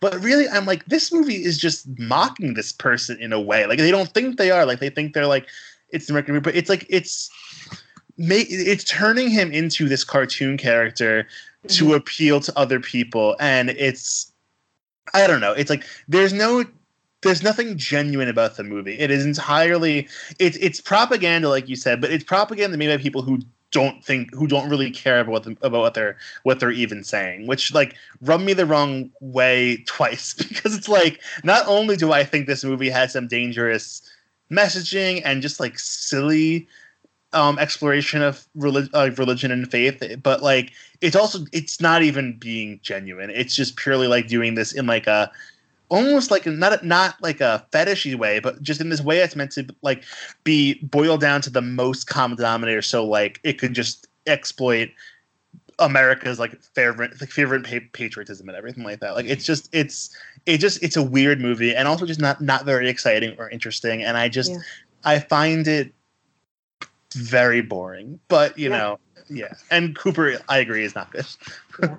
That's a brilliant read on it. Frankly, I like that. I think you're exactly right, and that's it ties into why I think I hate it less than the other one we're about to talk about, because it is so unconvincing, and its disdain for, like, everybody is so cartoonish that it's like hard to take any of it seriously, and like clearly that worked for people, but like it's in the same way that, like, you know, shitty Lifetime movies work for a big group of people, is that they're easily consumable and they're meant to, you know, play to the majority, or, you know, a large audience's sort of like value systems. So of course this was a high grossing film. It's I mean, inoffensive is the wrong word because it is offensive, but like it's like mass produced Hollywood garbage, you know, and like that works. We wouldn't still be making it if it didn't work. You know, it's funny because, like you said, the plot is very similar to Hacksaw Ridge,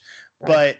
But like in terms of its place in the industry, it's almost closer to American Sniper in just the way it like made this insane amount of money, and like I think we don't talk enough about how American Sniper was like the highest grossing movie of 2014, and like nearly won Best Picture because of how popular it was and everything. And like, well, it's especially a big deal because it came out so late in the year. I mean, obviously it made a lot of that money afterward, you know, they counted towards everything, but still huge picture. And a bunch of Hunger Games came out that year. And what's it called? The Galaxy, Guardians of the Galaxy. I was like, what is it? Pirates of the Galaxy? Same thing, yeah. James Gunn might subtweet me if he listens to this now, because I go ahead, asshole. Honestly. Anyway, sorry to go on a tangent, but it's funny because it really does, like, with very few exceptions, I think war movies don't connect much anymore, and the ones that do are these, like, I don't want to, like, I don't know, the propaganda, basically. Like, I don't regret saying it. It's like, you know, American Sniper, Last Survivor, or Lone Survivor, and like the ones that connect, with maybe the exception of Zero Dark 30, are like designed in this way to evoke like tears and like inspiration in the audience, and this movie is doing that. It's that same playbook, basically. And Hacksaw Ridge too, even though Hacksaw Ridge, I believe, is an Australian production. So like, I don't know what their game was, but you know. Yeah, people love war pictures. I mean, mostly male movie watchers, like, overwhelmingly, especially if they're older. But yeah, I don't know. It's propaganda, but not dangerous in the way that I think One Foot in Heaven is. I think we should just transition into One Foot in Heaven at this point. Yeah. One Foot in Heaven is the other movie. It's Frederick March, my beloved Frederick March, which is so difficult. And he's a doctor. At first, well, he's studying to be a doctor, but all of a sudden he has this like religious awakening, and he's like, I simply must become a preacher of some kind. And the girl he's about to marry, who comes from this nice family, her parents are upset, but she's like, what's the Bible say about, like, I'll follow you wherever kind of bullshit? And I was like, already pretty ready to check out. But then First 2 minutes. Yeah, about 2 minutes in, I was already like, I'm calling Matt and we're not speaking ever again. But then the wife is played by Martha Scott, by the way. Then it's a very episodic film about them for the next like I don't know, 30, 40 years, 30 years, I guess, going from one shitty parish to another, living lives of basically poverty, some of it during the Depression, because it's also a period piece. And his faith trying to like basically pushing them along, this constant belief like, well, God will eventually provide, and things always working out because of, God. And all of that's insipid and sort of obnoxious propaganda. But the thing that really made me like turn fully on it was the last scene or two. Because the last sort of parish he's at, he says to the wife, like, listen, I'm done. I'm finally going to give you the life of wonderful, not, living in a nice place that I always promised you, and like that you deserve. I'm going to rebuild the parish, and I'm going to rebuild the parish house that we live in. So he starts to do that.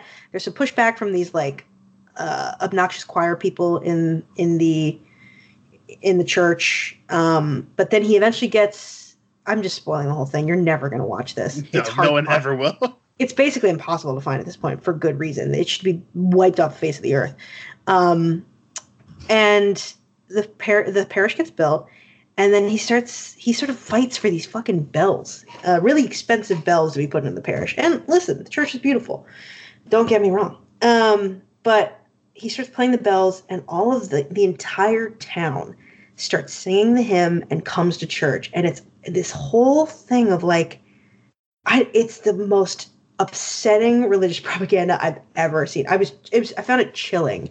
And the way it's filmed honestly feels like fucking Nazi propaganda films. It's so weird to like see this group of people converging, because there's this whole narrative of like, in it of like, well, where people aren't appreciating religion, Christianity is under attack, and there's like all of the shit that this film encapsulates in mid-century is part of what created really like a Christian theocracy in America after that point on. Like, truly, this is all part of it. And it was so heinous to watch that I was like, they probably showed the shit out of this in churches, and that's horrifying. And this is why we've like, this kind of fucking movie is why we live in where we live in today. Like, for me, it was just so toxic. And I think it's truly the worst of, actually, I can't even say which is the worst of this batch of films, but this one chilled me to the goddamn bone. How did you feel about it, Matt? Well, I don't think you're wrong on anything. Like with that one, like with that reading, it's the sort of movie, yeah, like you watch it today and you're like, oh, like this laid the groundwork for what really has, poisoned a lot of our country, to be honest. It's tough to watch on that level. But weirdly, comparing it to Sgt York and even some of the other ones, to be honest, in this lineup, like there was something about it I found strangely hypnotic in a way that, like, I was like, it was almost like I was like a what the fuck is this guy sort of thing. Like I watched it very much alone, but like I felt like I was constantly turning to different people, just being like, "Are you all seeing this?" Like it's like no, I don't think you're wrong on that by any means. I mean, it is. That's part of what's so like disturbing about it is that it is very easy to watch compared to a lot of these ones. Yeah, it's. I don't. There are only two story beats really were, and one of them I don't even want to call a story beat. Like there's one arc where he brings his son really wants to go see a Western, I think it was, like some sort of movie that was like objectionable. And he decides to go with the son, and he plans on like using it as like a basis for like a sermon on like the downfall of morality. But he ends up liking the movie a lot. And it's sort because of at the time his church or whatever, it says you can't, like, part of being a good Christian is not going to the pictures because they're evil. Like they're just evil. Just they are, yeah. And they are. I mean, it's funny when I was watching Hold Back the Dawn, and like there was all those like there's the racy stuff with the dancer and the stuff with Olivia. I was like, no wonder they said the movies were bad. Like I just like I was like, Frederick March was right. No, yeah, points were made, but I found that arc weirdly charming, and then there's one scene near the end where two of his kids are talking about how hard it is to date because they're the pastor's kid. And I was like, give me a movie with that premise right now. I don't care what decade it's set in. Like, I find that I feel like a movie producer. I'm like, get me those kids and like, we're going to make a spin-off right now. I was like smoking a cigar in this fantasy and everything. It was 1945. I was like, what a brilliant idea for a movie. And I wish the movie was about that one scene, to be honest. But no, yeah, the movie, I'm like, it's not great. Like, it's the sort of thing. It just blew my mind I went to Catholic school, as is oft discussed, and it's what I blame for all my shortcomings as a person. And rightfully so. Yeah, and I have like religious family members and everything, and like the way a pastor is involved in this community, I'm like, what world is this? Like, it feels made up. Like, it's like, I'm sure that really was what a pastor's role was back in the 40s and the 30s and everything. But I just watched it today and I'm like, Jesus, like, I like growing up, like the priest or the pastor was like someone you saw for like an hour or a week. And then you did not think about them until the next week. And I'm like, God, imagine having to like have a moral center to your town. Like, what a weird, frightening concept, to be honest. Yeah, that's it. Yeah. That's my thought on the film. Weird movie. No one will ever watch it again. Yeah. Like, you picked the two best parts out of it. Absolutely, those scenes are the best part. Yeah, I really am just like, give me a movie about those kids. Like, I find that interesting. Yeah. Also, it really reminded me a lot of Seventh Heaven, which is not a good thing to be reminded of. But. My whole body rejected that. Yikes. We should pick best picture choices for this year. It's really a competition for like two films. What's your pick? It's Citizen Kane. There's like the only other one I remotely entertained was Suspicion, but it's Citizen Kane. Yeah, I think there is no other choice except for Citizen Kane, which is truly shocking to me, because when I came into this, I really didn't think it was going to happen, because I just am cold on that film. I mean, I just said that 10 minutes ago, and like, but it's, most of these films are garbage. Two of them, like three films are good. The rest are, put them in a blender and throw them in the sink. I just can't deal with them anymore. Yeah, let's move on to the other categories. We've got some big categories, some big Oscar history stuff. Let's start with director. It's John Ford won for How Green Was My Valley. Orson Welles was nominated for Citizen Kane. Alexander Hall was nominated for Here Comes Mr. Jordan. William Wyler for The Little Foxes. God, these are all such long titles. Howard Hawks for Sgt. York. Who is your pick? Orson Welles for Citizen Kane, like, no contest. It's just funny to me, out of all the best director nominees from like this best picture category, they picked the ones who I think did like the least with the material. Like, it's like truly, I don't even like Sgt. York, but at least Howard Hawks like is like doing something interesting here. Like, Here Comes Mr. Jordan and Little Foxes just feel like plays. Like, it's like, okay, like, sure, but I don't know. But I digress. Yeah. Orson Welles. Yeah, no, I agree. It's like, go off. I mean, like, the whole category is filled with like huge names, but like some of the worst films possible. So it's like such a weird, like, John Ford is great, but like, ooh, that film. And yeah, it's got to be Citizen Kane. But John Ford was writing there was already the Orson Welles anti stuff. But John Ford had just won the year before for The Grapes of Wrath. So he's very popular in the industry. Of course he won. But again, you got to be fucking crazy not to give it to fucking Orson Welles. We're going to save the ladies to last because they are very important. The most important year possibly ever. the things that ripple out from this year. Let's do actor. Gary Cooper won for Sgt. York. Cary Grant was nominated for Penny Serenade, which we both watched, and is a completely wild film that I guess we have to talk about now, but we'll talk about it in a second. Walter Houston for All That Money Could Buy, which was also called The Devil and Daniel Webster, and that's how I tried to look for it on Letterboxd, and boy, was that a time. Robert Montgomery for Here Comes Mr. Jordan, and Orson Welles for Citizen Kane. You go ahead on this one. I'm going with Cary Grant for Penny Serenade. I'll talk about what Penny Serenade is about and all that. Do I ever? Because it relates to why I'm going with him for this. Because I nearly went. I will say really fast. Nearly went with Walter Houston for All That Money Can Buy because I think that movie is really, really good. I enjoyed it a lot. It's on the Criterion Channel for anybody. He plays the devil. He does play the devil, yes, and it's like a weird, not quite horror movie, but with some creepy imagery. And it's on Criterion, but as the devil and what is it? The devil and Daniel Webster, yeah. And Daniel Webster, yes. And that's if you want to see that movie's. I don't know what the fuck happened with those titles, but sure.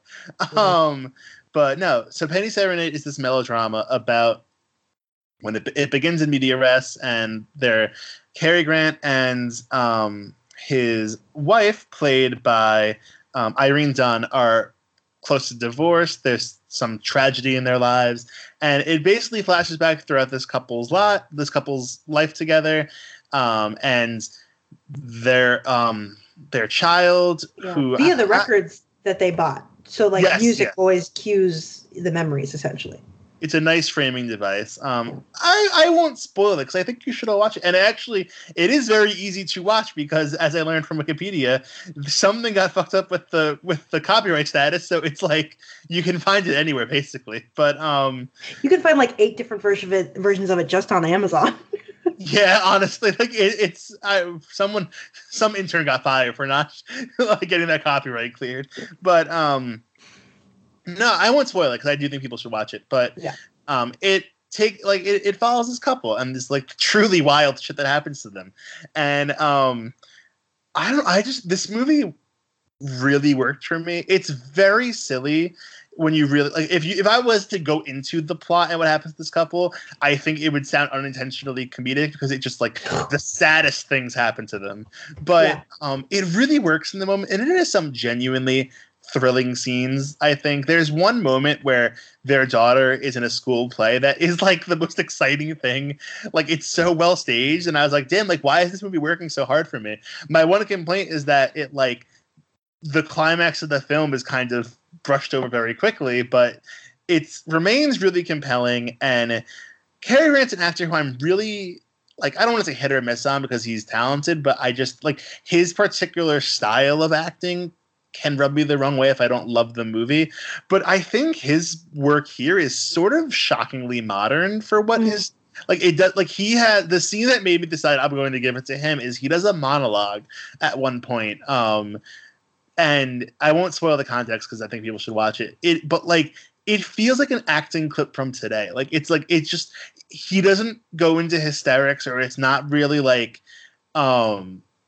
the way melodrama was communicated in the 40s. It just feels so timeless in a strange sense, and I found it so riveting. And I think it's one of it's probably my favorite acting beat of his career. I don't know, some of his classics I have to return to, but I was so impressed. I think he's really wonderful in that movie, and that movie's really fun in a weird way. It's sad, but it's fun. Yeah, I mean, I sort of when I watched it, I was I did not prepare. I was not prepared to be fucking destroyed by this film in the way that I was, because it's excellent melodrama, and I think the thing you're referring to about the last thing, I do think, I mean, I'm of two minds about it, because you're right, the most dramatic thing that happens off screen, but also I think it might turn into tragedy porn. Not that it already isn't.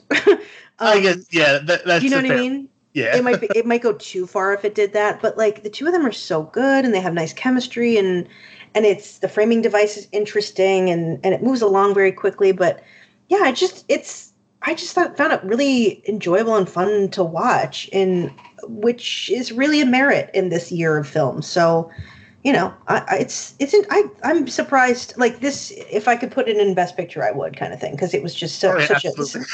Yeah, absolutely. I mean, totally. It's the kind of thing that, of this batch of garbage, it's one of the only things I would rewatch willingly. Yeah. Same. With, yeah, I feel like I kind of have to agree on that.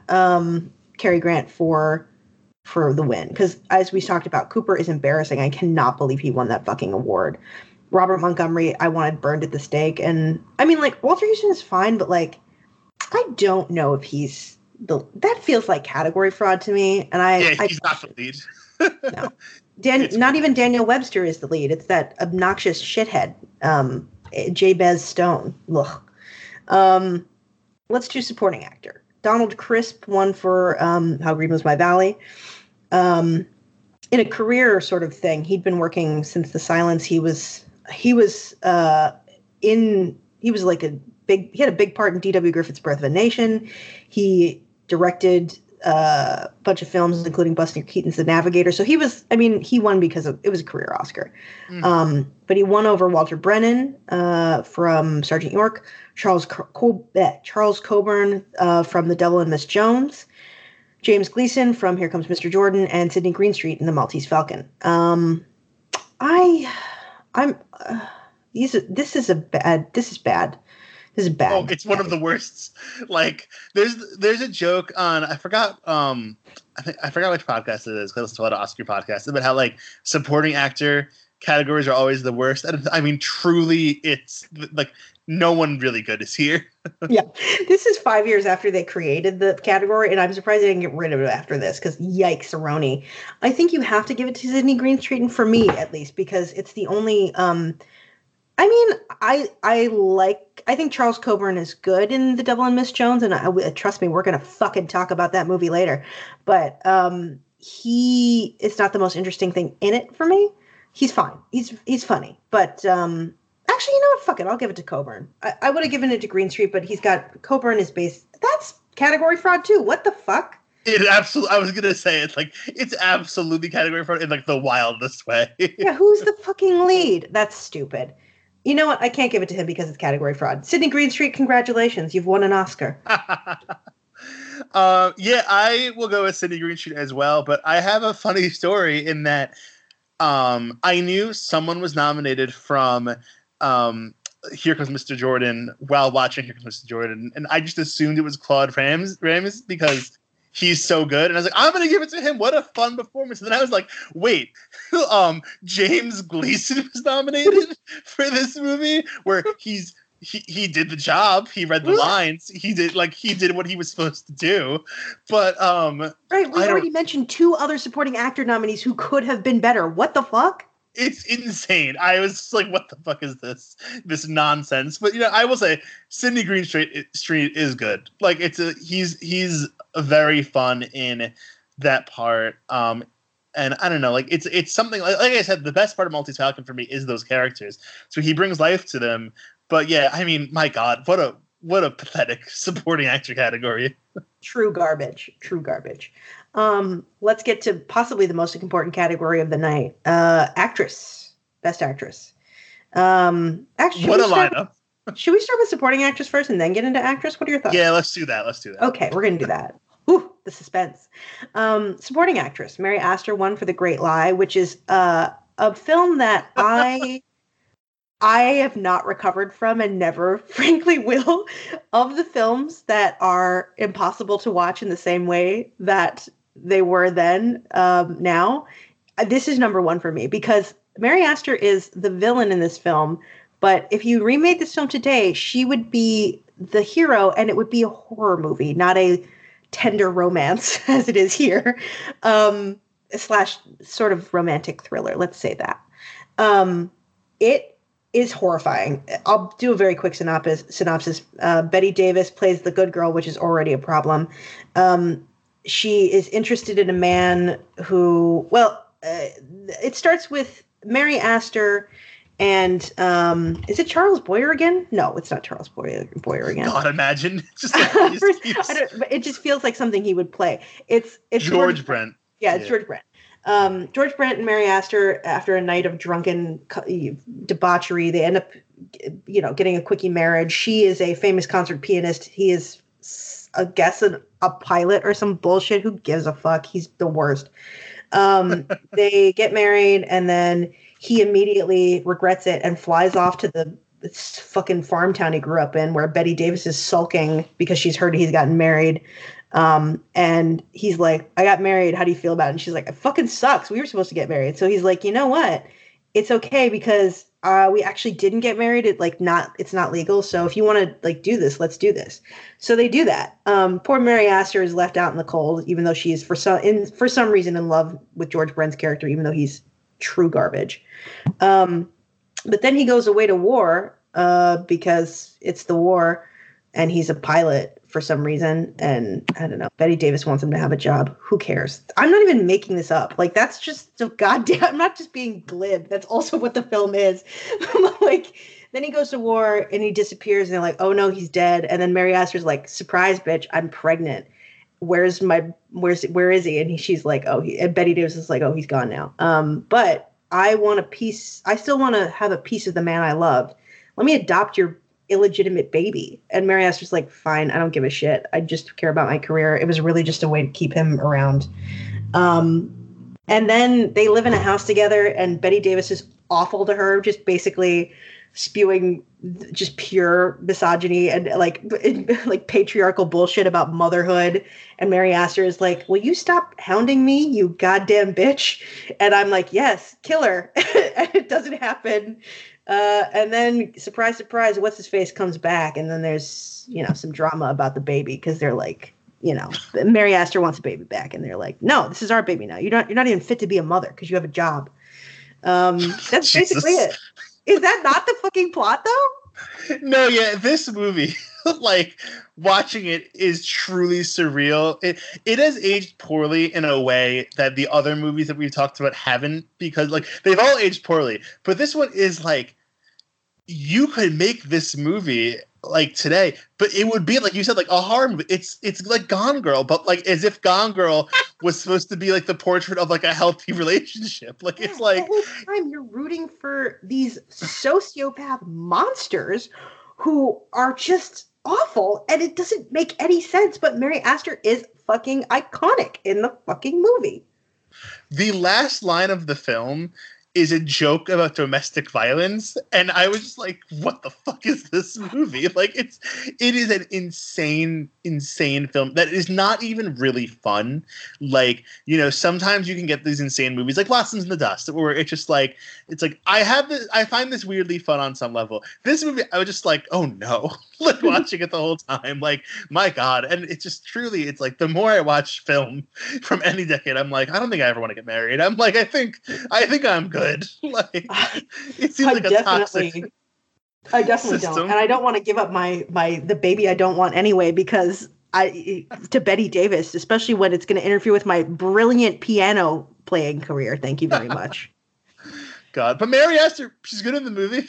She's great. Every time she says something mean to Betty Davis, I'm like, yeah, get her, because Betty Davis is playing the worst woman in the history of the world. And also, like, it's funny that like, realistically, the two of them have switched their usual roles. I mean, Betty always played the bitch and Mary always played the good girl. And like, honestly, Mary Astor out Betty's Betty in this. Like, Betty does not even register to me as an actress in this film. She's just like so not interesting to me. Like, because of that character, that I was like, Mary Astor like is fucking doing death drops over here. And like, I don't even notice Charlie Hides over there, aka Betty Davis.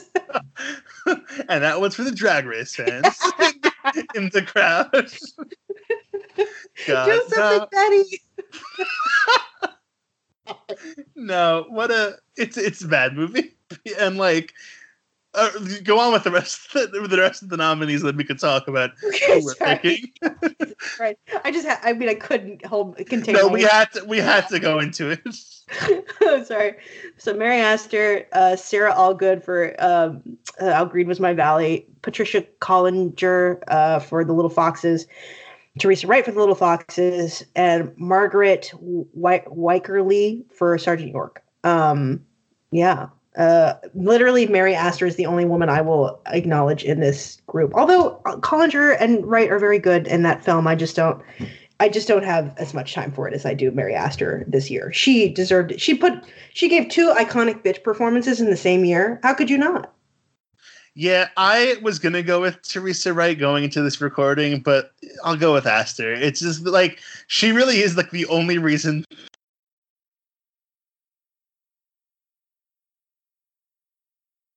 garbage. Like, if I were Mary Astor, I would go home and like cross out The Great Lie and write whatever fucking movie you want. Like, just it's she.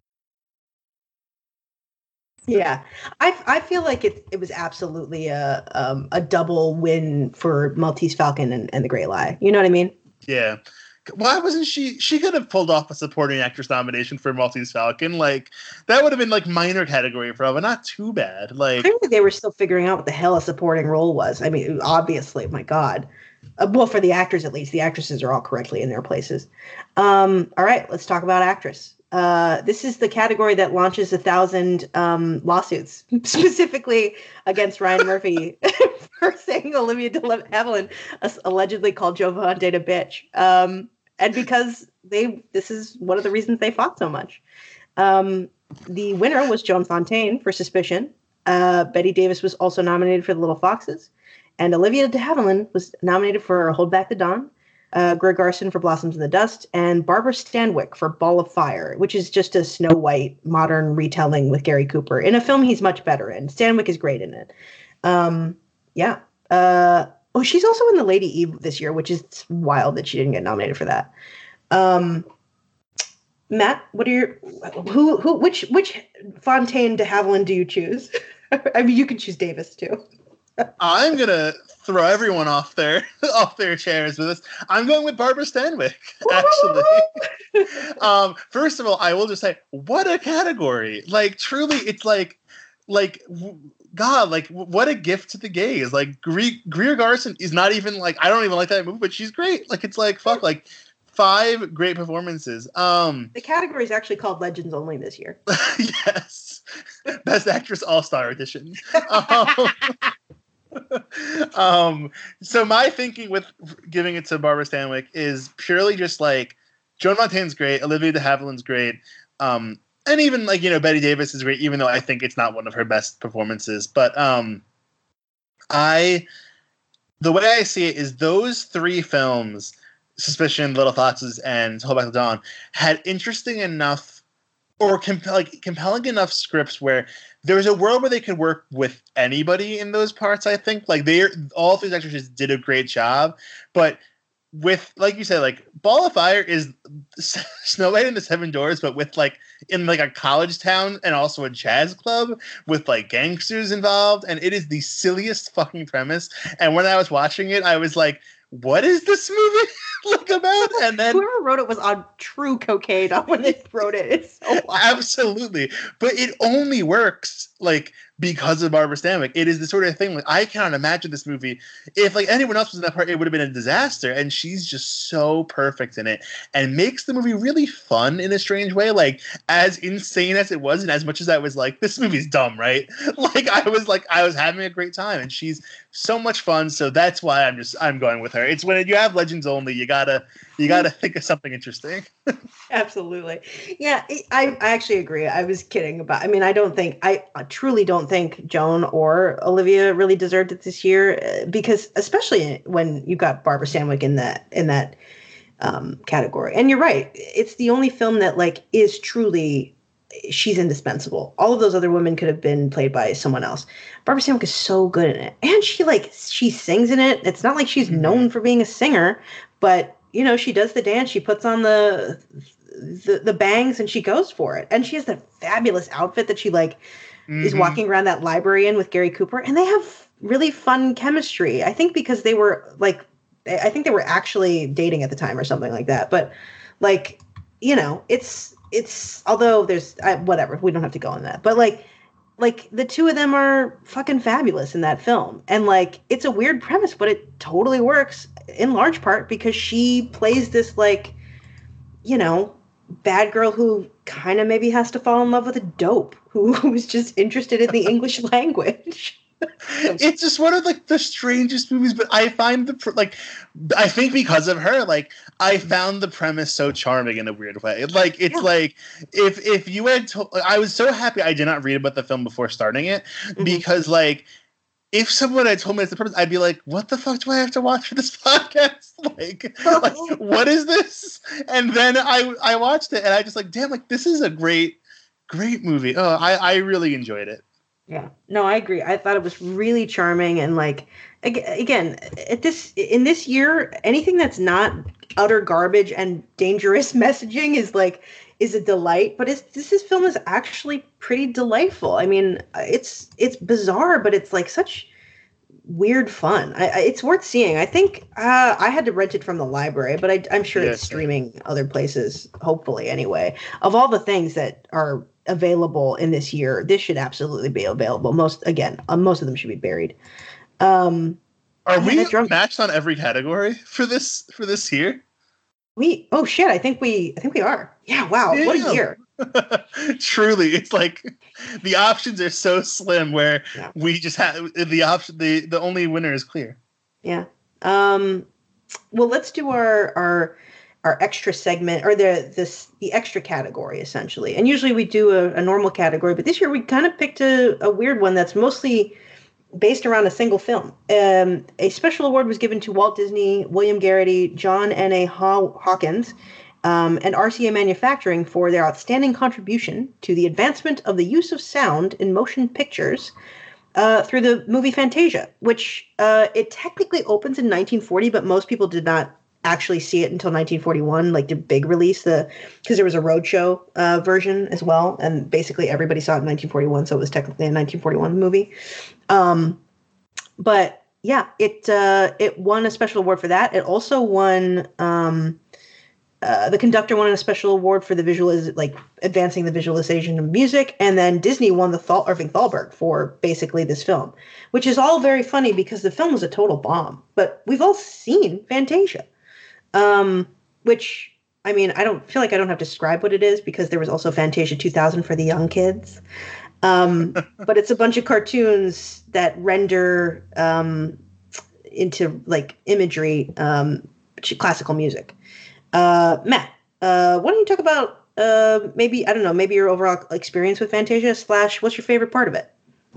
Yeah, so background even before Fantasia, just like I had a family friend growing up, my mom's best friend from high school, who just like loved animated movies and like bought us, my brother and I, like every Disney animated movie basically up until like the late 90s basically. So I had like this whole shelf of just like Disney animated movies, and Fantasia was one that I remember watching like as like a little kid and being horrified by. Like I truly thought it was like the scariest thing, and also like I was simultaneously like bored but also like truly terrified. And it was like it was odd. I've only seen it like a handful of times, and most of the times were as a kid, but I saw it at some point in like high school. I forgot why. And actually no, I do remember why. Even I don't remember if it was high school or college now. There was that movie with Nicolas Cage and Jay Baruchel. That was a gritty update on the Sorcerer's Apprentice. The Sorcerer's Apprentice. Yes. And I was like weirdly hyped for that movie. I thought the trailer was really good. So I remember watching Fantasia before that came out. I think I was still in high school when that movie came out. And so spoiler alert, the Sorcerer's Apprentice was not good, but it did give me an appreciation at least for the animated film on some level because I never watched it then. In terms of a favorite segment, I will like the Sorcerer's Apprentice is a very good segment, I think. It stands as like this really interesting short film, and it's compelling, and I think everybody kind of likes it. So I don't know. Yeah. But I mean I forgot what the segment's called. The last one with like the demon guy is terrifying. But yes, but it's effective. So but Sorcerer's Apprentice, cute animated segment that I like a lot. Yeah. I am still recovering emotionally from the fact that you rewatched and learned to appreciate Fantasia from The Sorcerer's Apprentice, the live action film. That is the most unbelievable thing I've ever heard. I have to confirm that this is Matt Taylor on the phone. This is so shocking. I was a different person in high school. Let me tell you. It's fine. I just we all change, but I just didn't know how much. Wow. I was still in the closet. It was a different world. Yikes! But I will say you're right about watching it as a kid. There's some of these segments are very scary. There's the Rites of Spring with the dinosaurs and shit. That's like that genuinely terrifying. And like Night on Bald Mountain is fucked up. It's bizarrely erotic because they erase it in all the when they take it out of the vault now. But there's a lot of tits and stuff in the original version. Because it's like, they're demons. So there's like boobs and there's things flying around. I mean, there's no like dick out there or anything, but like, imagine. Can you imagine? But there is this odd erotic charge to that segment, especially, the demon on top of the mountain is terrifying, or on top of the church or whatever that is. He's terrifying. And he's like shirtless and all this, there's this weird iconography all over the thing. And there's the demons sort of have this like bacchanalian dance sex party at some point. So like, it's all in there. This is all to say that is obviously my favorite one and has always been my favorite one. So, but does that surprise anyone really? But yeah, all of the segments are good. There are a couple, there's maybe like one or two bad ones, but like, the one with the flowers and the like dancing animals, that shit's fun too. I love that. They're all fun. I mean, it's mostly good. That's why Disney 2000 was a fucking train wreck, because it was not as fun. I don't think I've seen Fantasia 2000 actually. Yeah. I definitely haven't, no. But just why you would remember it was like a big deal because people loved Fantasia at that point because it had sort of had a resurgence from being a big flop. But yeah, it's not. There's maybe one or two segments in it worth watching, but for most part, it's not very good. And this is mostly much better. I do wish I had an original cut before they took all of the boobs out of Night on Bald Mountain, but I don't know. It's got to be online somewhere. Yeah, it is. I wish I like could have converted that tape or something, because I hate that like of all the things to erase, Yeah. My God, chill out. The whole thing's a problem. All right, let's move on to our final segment for your consideration. So many things. How about you go first? Yeah, I have only one movie I really want to highlight, but I want to highlight it in the boldest shade possible. And that is A Woman's Face. It is a life-changing film, to say the least. This movie was on Criterion back in like over the summer, I think, and I watched it. And it was part of the George Cukor thing. Yes, and it blew my mind in a way that just like I need them to release it on Blu-ray, because I want like to just own it and be able to watch it whenever I want, because it's not on Criterion anymore, and it's deeply troubling. But this film stars the beloved Joan Crawford as a female criminal who, which I love that's how she's described on the Letterboxd summary. It's like a female criminal who manages to use plastic surgery to get rid of this scar on her face and essentially start her new life. And the way her crime past is coming back to haunt her as she goes about manipulating her way through. I don't want to spoil the twist, because I think that it, like, there's not a plot twist per se, but it just like, this movie goes places that I did not expect, and I was just so thrown by it. But it is truly everything I love about like classic Hollywood melodrama, like emotions communicated in like the most over the top way, like epic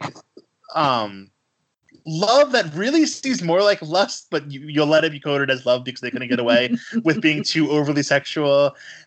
Incredible fashion. She wears she has these hats that are meant to hide. That fucking hat is, I remember I watched it with a friend on a big screen for the first time, not like, like a year before you did. And I was like, I said in the middle of the movie when that moment happens, I was like, that hat is an icon. I mean, like, truly an icon. I streamed. It's an incredible hat. I cannot believe no one has done it on Drag Race yet. It is just like, it's such a look.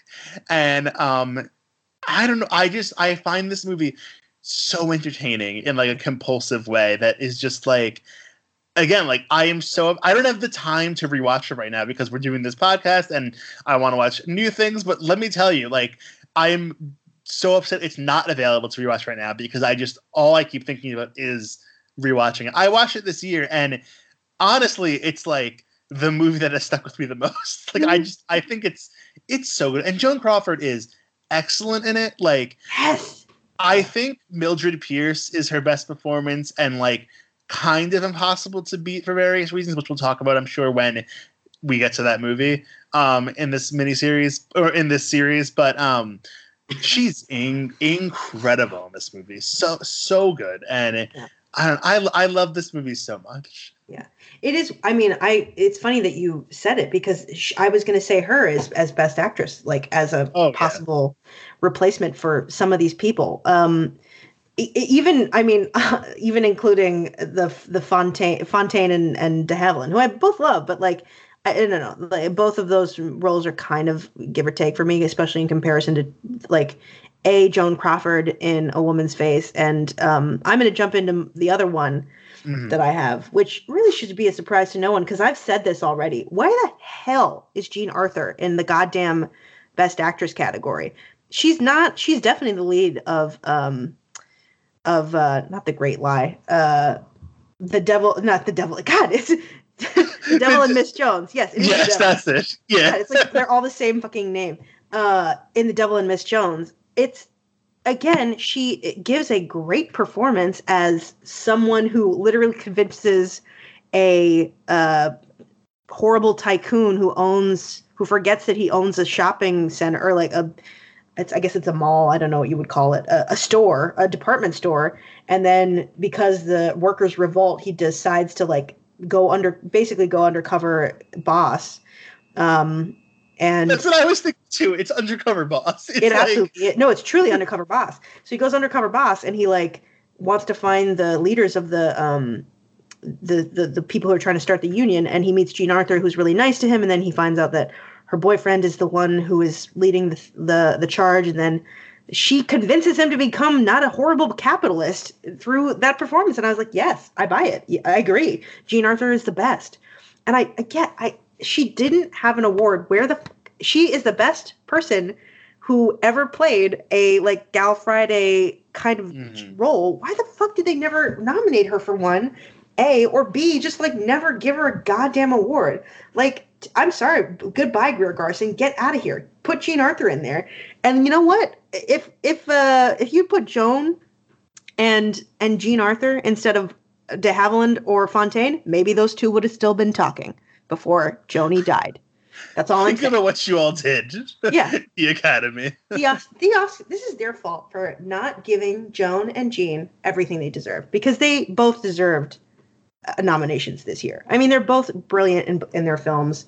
Like, The Devil and Miss Jones is not a great film, but she's excellent in it. When has she been bad? Find me an example. We haven't run across it yet.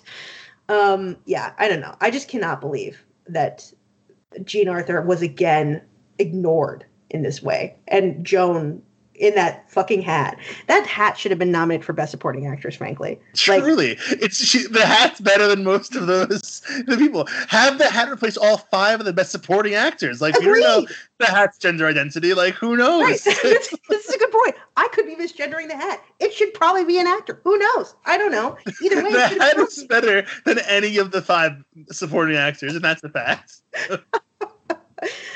Justice for Jean Arthur and Joan Crawford. All right, that's 1941. This is a long one, but hey, there's 10 garbage films, and we needed to shit on all of them. You all spent 2 hours listening. We spent like 15 hours, 16 hours on these fucking movies. Oh my God. We spent so much time on these films. It truly is some of the worst film watching experience. I almost hated film at the end of it. I truly was like, this is the end of me in movies. Like, I can't do this anymore. I need to quit. Like, I'm going to burn my television. Thank God we got through it. Unfortunately, next year is not very good either. And the films are 8 times as long. I'm not joking. It has higher highs, I think. But yeah, there are. There are more. I think. I don't know. I mean, I'm sure we'll end up. I don't know. But yeah, there are higher highs for sure. Next year we're doing is 1963. Tom Jones is the winner. It's the year of my dreaded Cleopatra, which I don't think is as bad as most of these films, honestly, shockingly.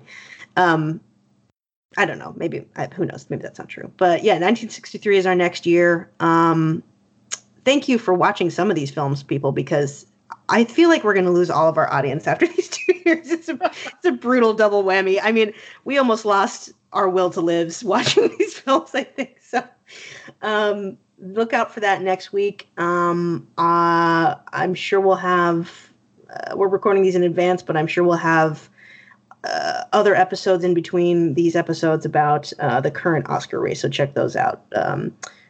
Our Way Too Early Oscar podcast. I'm at Marisa Carpico everywhere. Matt Taylor, what about you? I'm at Mad Night Matthew 1. Okay. All right. And that's it. Thanks for listening, everyone. Sorry you had to watch these.